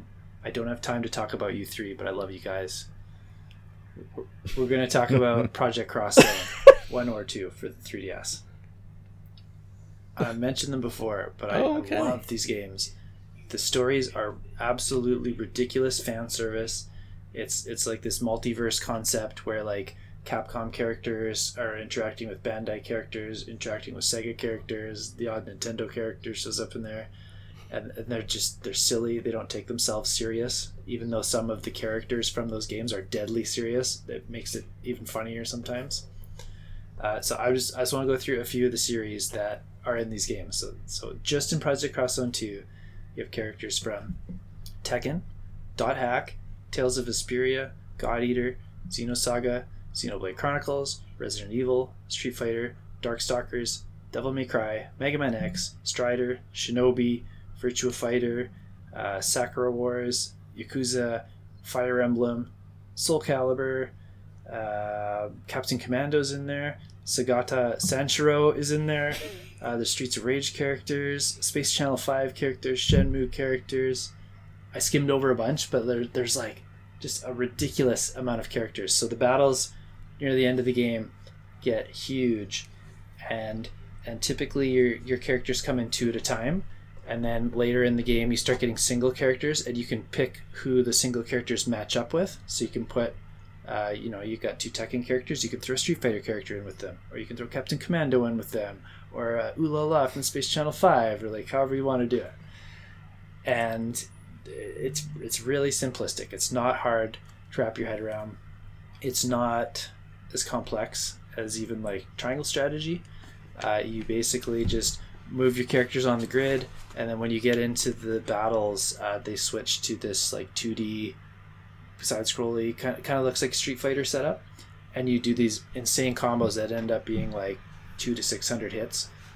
They're just wild, and they're using all their special moves from every game, and they've got this insane soundtrack that's just got like the best 2 or 3 tracks from every series that's represented there. So the whole soundtrack's fantastic. You get to deal with bad guys from every single one of these games too. They're all sucked into the same universe. They're a multiverse kind of thing. It's not the most tactical game, but it is the most fun I've ever had with a strategy game, because it is so off the wall and wild, and it's not super challenging, but it's just challenging enough that it keeps you on your toes and you can't play it safe. So if you have a 3DS, you like tactics games, or you just like gaming like in general, it's a cool fan service game. It's probably a good gateway strategy game, honestly, because it's not too complex, it's not too hard to wrap your head around. I think it'll be a lot of fun and teach you the fundamentals of strategy. Awesome. All right. Very good. I hadn't thought about that, but I remember like that one time you came over and you had you were playing like Project Cross Zone at that time. Yeah. So, Bill, a fave and why? Yeah. Again, I didn't think that Civ really fit like the the mold of what we were talking about with as far as like strategy, even though like they're strategy adjacent. But just wanted to shout out Civ 5 is my major introduction to the series. Civ 6 is awesome. Beyond Earth was a pleasant surprise when it was announced, and it was a really, really good game to play. So yeah, they're ones that I still enjoy, but it's one I've mentioned before. It's one I've talked about even earlier this evening. There's just something special about Lord of the Rings: Battle for Middle Earth for me, and it's one of these kind of fan favorite games that like it came out, and to be fair and honest, I was an enormous fan of the films. I had never read the books. After seeing the films, I read the books. They're just terrific. I really, really still love that original, the Lord of the Rings trilogy. The Hobbit movies are okay, but it's the Lord of the Rings trilogy for me that like really, really does it. And licensed movie games are kind of hit and miss. Like there are some that are just phenomenally great, and there are a lot that you can tell are rushed because they know they can capitalize on the popularity of the movie if they can just get a game out real quick within the same 3-month period or whatever. So we've all played good ones, we've all played bad ones. You could tell that this is one that was a lot of attention was paid to detail, which is one of the best things about the films as well. Like no piece of craftsmanship or artisanry in the film was rushed. Like everything had careful attention paid to it. So I love just the look of the units in the game, the voices, like the when you call the Rohirrim in, you hear the same sounds that you do in the movie. Like some of the music comes at like, not when you call just a few of them, but when you call like a bunch of Rohirrim, you kind of hear the da da da da da da, and like you just kind of feel like you're like in that army. And also like I go kind of back and forth between do I want the game to be like the same thing as the movie, or do I want it to be like a separate thing, like maybe like an adjacent story? Like because sometimes it's like, oh well, I know this story, I'd like something else. I really, really, really like that this game essentially follows most of the major battles in the movie, because I get to control an army at Helm's Deep, right? Like I get to like have the battle at the Black Gate. I get to, you know, defend, the king's, like I get to defend the gate at Gondor, right? Like all these different cool parts of the movie. And I don't think I've mentioned this before, but when you start the game, you get a choice if you want to be the good side or if you want to be the evil side. So you can play either one, which is really, really cool. And it's not just like the same map, like flipped over. Like there's different voicings, there's different kind of, you know, like story beats and elements that go in there. It's not overly complex, so, you know, anyone new to the genre would be able to kind of understand what's going on here. Very simple as far as, you know, units getting XP, upgrading units, you know, like buying new units, like once you're able to. I have played Battle for Middle-earth 2, and a lot of people really, really like it. For me, it adds elements that take away from my enjoyment of the game. Specifically being like base building is a big thing in part 2.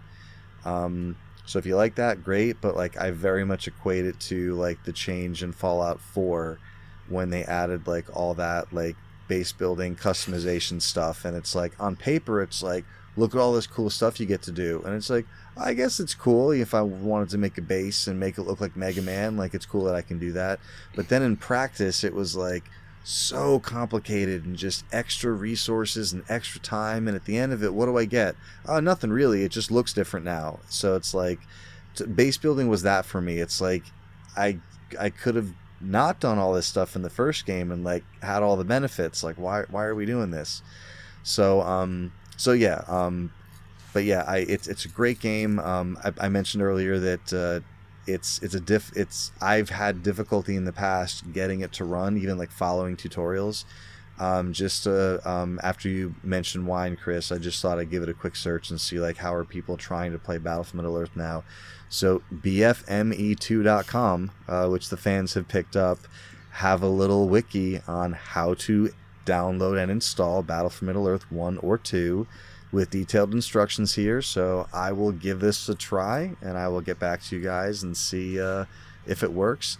I don't have to download and install. I can just take my disc and I will have to hook up my external DVD-ROM because my computer doesn't have an optical media reader, but I do still have my discs. So can you plug USB drives into your Steam Deck? Could you put an external? So here's the thing: you can, but it doesn't have a USB port. So I'll just have to do the one additional step of plugging in my USB-C dock to my Steam Deck, and then the USB drive to the dock, and then yes, it will. Okay. It will do that. So I will report. I'll report back. Rip your own disc.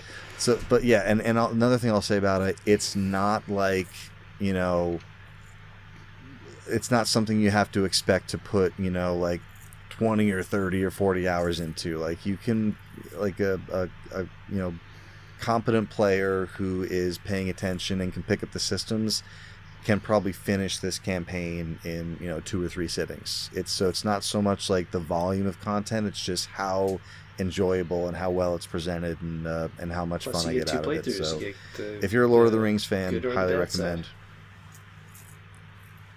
That actually sounds really rad. I think if I can get my old PC up and running, I might keep a lookout for that, because it kind of reminds me of Galactic Battlegrounds, but like better in some ways. Yeah, it's I have such great memories of it, and it was kind of on a whim. I grabbed it, and like I remember I was like, this game is so good. Like, does anyone else know about this? And then I kind of checked, you know, like online. And it's like, oh yeah, there's a little, you know, like a dedicated fan base that, you know, keeps it going. And they have like I never got into the multiplayer side, but they do multiplayer and, you know, a Battle for Middle-earth 2 as well. But yeah, it's just great. I love this game. Cool. So for me, I thought about this a lot, and I think I'm just gonna have to go right now. I think Triangle Strategy is my favorite. right now. Yeah. Because I thought about like, okay, well, because I thought, well, is this just because I'm playing it right now? But I went back and I'm like, okay, well, I mean, the other games that are like this, I enjoyed them, but they were more simplistic, right? Like you play a Vandal Hearts, you play Shining Force. They're very linear, right? You play through the story, you do your thing, and that's fine the way they go. And this one really gives you a lot more out of that. Like those mock battles, I know they're not your thing, but like for me, some of them I played quite a few times. I'm like, okay, well I can grind up and I can buy like more rings or things for my guys, or I can get more of the, like the materials that you need to upgrade these things, and I want to unlock, whatever this stuff is for this character. As I mentioned before, the storyline was really unlike anything else that I've seen in a strategy game. The whole idea of this branching paths, and then consistently not Japanese games like JRPGs, which is kind of what I think of in this style. They always have like these really these stories that you just where they're going every time, right? And you're like, okay, here's the guy with amnesia. He's going to save the world. He's going to kill God at the end, and the world will be awesome. I meant to mention that when I was talking Final Fantasy. I was like, man, amnesia. There's amnesias all over this game. Everybody's got amnesia. I don't know why that is. Oh, yeah, so we don't have to tell you the backstory right now. Well, you can find out later with the character. But like this game, I just finished my first round. My main guy died. He's dead. He didn't make it. At the end, I'm like, wait, what? He's dead? What the heck happened? I'm like, I picked the good path, and he's dead. Apparently not the best path. But I thought, like, no, like, I played through the game, and I made the choices I thought were the right choices to make. And apparently they weren't, because things just didn't work out like that. And I was surprised. In a lot of instances, it wasn't just once. There was a lot of these times where I'm like, well, crap. You just like, dang it, I thought that really would have been the right choice. And then it's not like these JRPG things where it's like, oh, good. Like you talked about, like, oh, you just blue or red, right? Like Paragon, Renegade. It isn't like that at all. And it's like a lot of political stuff, right? You don't know at a time if this is always the best move. And, like, the people will tell you, right? Like, these options suck. But we have to make a choice, right? We have to go one way or the other on this. This is where we're at. And this is the situation that we're in. And the people around you sometimes suck or backstab you. Or you think, okay, well, like, the game led me into that. Like, okay, well, obviously, from the very beginning, S-Frost is the bad guy. And so I start going, okay, well, then I'll just have to line up with the other country so we can stand a chance against the big bad guy. And then I go off and do that stuff. No, they suck too. And in fact, you find out, like, they may suck worse than the other guy, like, who you thought the big bad was. Yeah, I don't know. And the battle system is really good. Like I said, I only found like maybe one character that I thought like, man, really super situational that I would use. And pretty much all the rest of them, like, okay, I can find situations where these guys make sense. Or I would have a character and I'm like, I don't really get what would make this character appealing. And then once I figured it out, I'm like, oh my god, this is it. Like, a lot of these characters are built to work in tandem. I'm really curious in different ways. If you do New Game Plus, right? Like, when you get Quahog, because he was really bizarre for a strategy game, like, because he had all these time manipulation, and like you can teleport players around, and he can like freeze the battlefield, and like it was really Interesting stuff. Yeah. Oh, that sounds cool.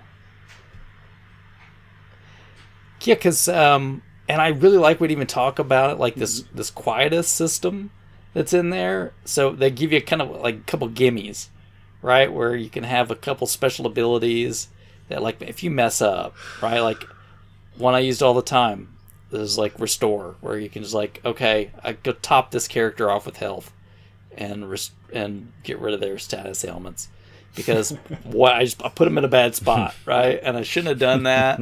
But they give me like an out. You can't abuse it because you only get like certain amount of these things that you can do. So you can't. So they weigh it enough. You just get one restore a fight. Right, and you only get so many points, period. So you can't just, I'm going to go bang down all these. Like, you have to pick, you get to use like maybe 2 in a battle.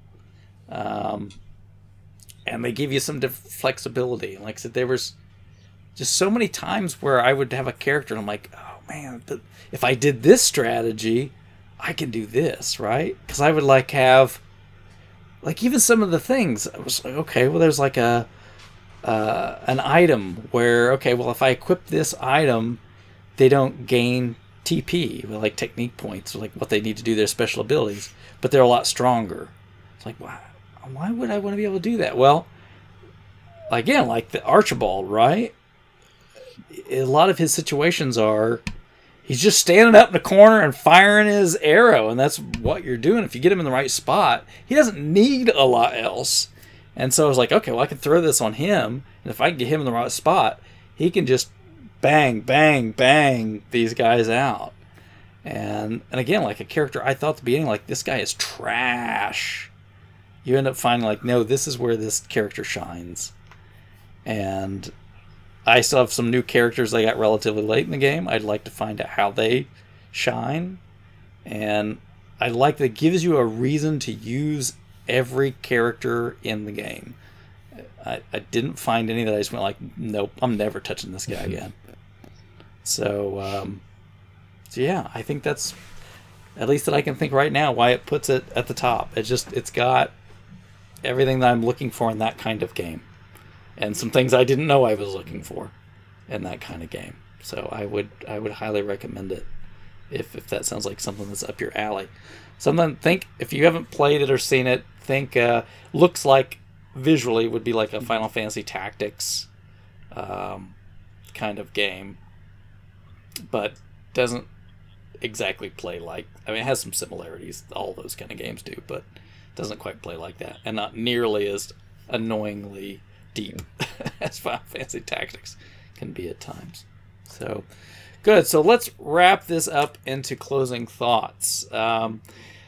So, I've talked about some things I enjoy. I like the genre. It doesn't mean I'm going to play these exclusively. That's not my thing, but I've enjoyed the time I've had with it. So to round it out, Kelsey, what strategy games? Give me your take. Real quick before that, I think you should maybe visit Fire Emblem Three Houses. A lot of the things you like about triangle strategy are in that game too. And they dropped the permadeath as the default. Like, the default is just a normal strategy game in the newer Fire Emblems. But it has, like, side missions that you can level up and challenge you guys in. It's got a really political story. It's got 3 houses, like just like triangle strategy, where there's an event in the middle of the game where allies become enemies, enemies become allies, kind of thing. It might be more up your alley than I thought it was before hearing how much you like triangle strategy. Okay, I'll check it out. Tell me it's not one of those annoying ones where I got to buy like 2 or 3 games only did that to actually once play the and whole hopefully thing. learn their lesson. You just need the one. Yeah. Okay, cool. I'll check that out. Yeah, I guess my only closing thought is I'm very ready for a console RTS to, like, wow me again. Like, I really liked Pikmin. What was the Platinum one? Wonderful 101. That was really fun. Those were both, years ago now. Like, I'm ready for another one on console to dig my teeth into. We're like in a golden age of tactical, like, turn-based ones, so I have no complaints there. There's lots of good stuff to dig into and to play. I'm really looking forward to playing Devil Survivor 2 because I loved the first one so much. So that's been high on my need to buy list. But yeah, get some more RTS out there. Let's do an RTS renaissance. Cool. Bill, closing thoughts. Yeah, so there's been a handful of strategy and RTS that I've been interested in playing over the years. I just never, kind of like made the plunge and did it. So I do own some Command and Conquer games just in my big box PC collection. So I think that's what I'm gonna look at doing is seeing if I can get some experience with some of these ones that were maybe in my blind spots. There's always those kind of fringe titles that like the ones we didn't mention, but like have big fan bases, like the Shogun Total War and like a whole bunch of these kind of PC real time mostly and some turn-based strategy games that just have those small dedicated fan bases that are just ready for that additional content to come out.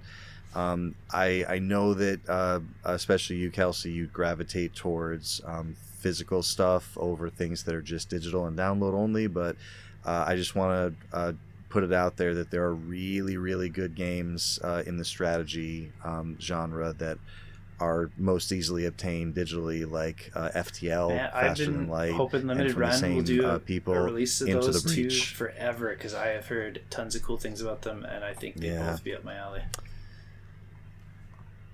Yeah, I've everything, I actually, before I said that, I looked up to make sure I didn't miss a physical release announcement of those, but as far as I can tell, they haven't been on any kind of, and the fact that FTL and Into the Breach are two of the biggest ones from the same guys, you would think there'd be like a compilation maybe at some point.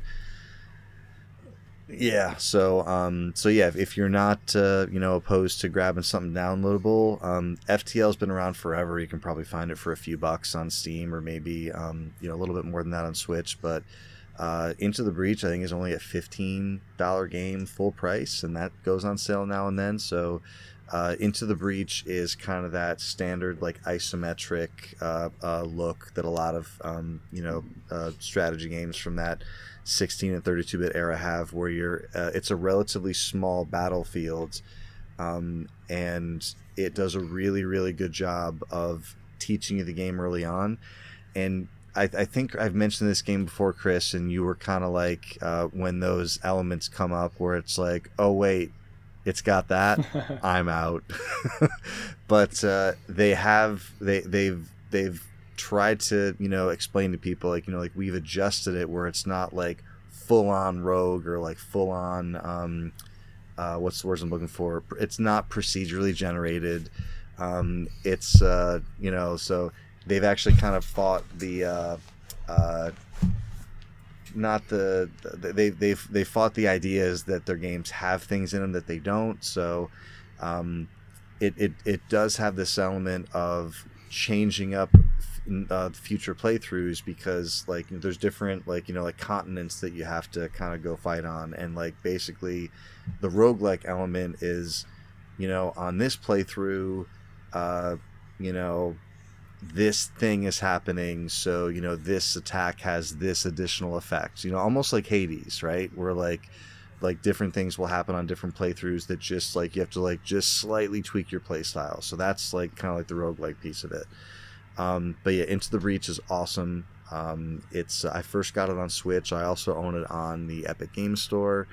FTL is just, it takes a little bit to kind of get it down to get what's going on, and the fact that it's real time, you have to have a really firm grasp on the what the situation is and what you think is the best thing to do, because basically you're trying to repair your ship while pieces of it are failing and falling apart, while you're attempting to go faster than light. There's more to it than that, but that's a good introduction as far as what the game is. Imagine being on the Millennium Falcon in Empire Strikes Back when the hyperdrive's not working, but the Empire's on your tail. It's the game. So it's really, really cool and interesting, and yeah, I would just encourage people to give those little maybe download only strategy games a go if you think it might be up your alley, and then maybe that'll push you into something a little bit bigger, like Cities or Roller Coaster Tycoon, or We're getting way far afield now. For me, this is a genre that I like. I don't think I could play it exclusively, and I probably can't play these games back to back. I need a break when do something different, but I do enjoy them when I'm in the mood to play through them. So I really appreciate having good ones to go and to play. So, in wrapping up, number one, I'd like to thank our patrons very much for taking the time to do that. Those of you that would like to join us on Discord and come chat about movies and games that we're playing through and everything else, we're just on patreon.com/collectorcast. You can find me on Twitter with the show's account @collectorcast. Kelsey, how about you on your end? Anything new, and where do people find you? You can find me on Twitter @KelseyFolnick.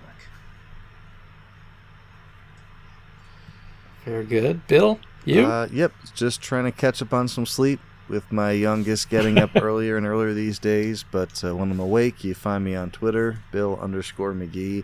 And I've been trying to post a little bit more on Instagram lately. Been having fun over there. So it's WildBill52 on Instagram. So we'll see if I can... Oh, and some of the graffiti art that I mentioned earlier in Greensboro, I posted some pics there if anyone's curious. Awesome. Well, thanks everybody for taking the time to listen, and we'll catch you next time.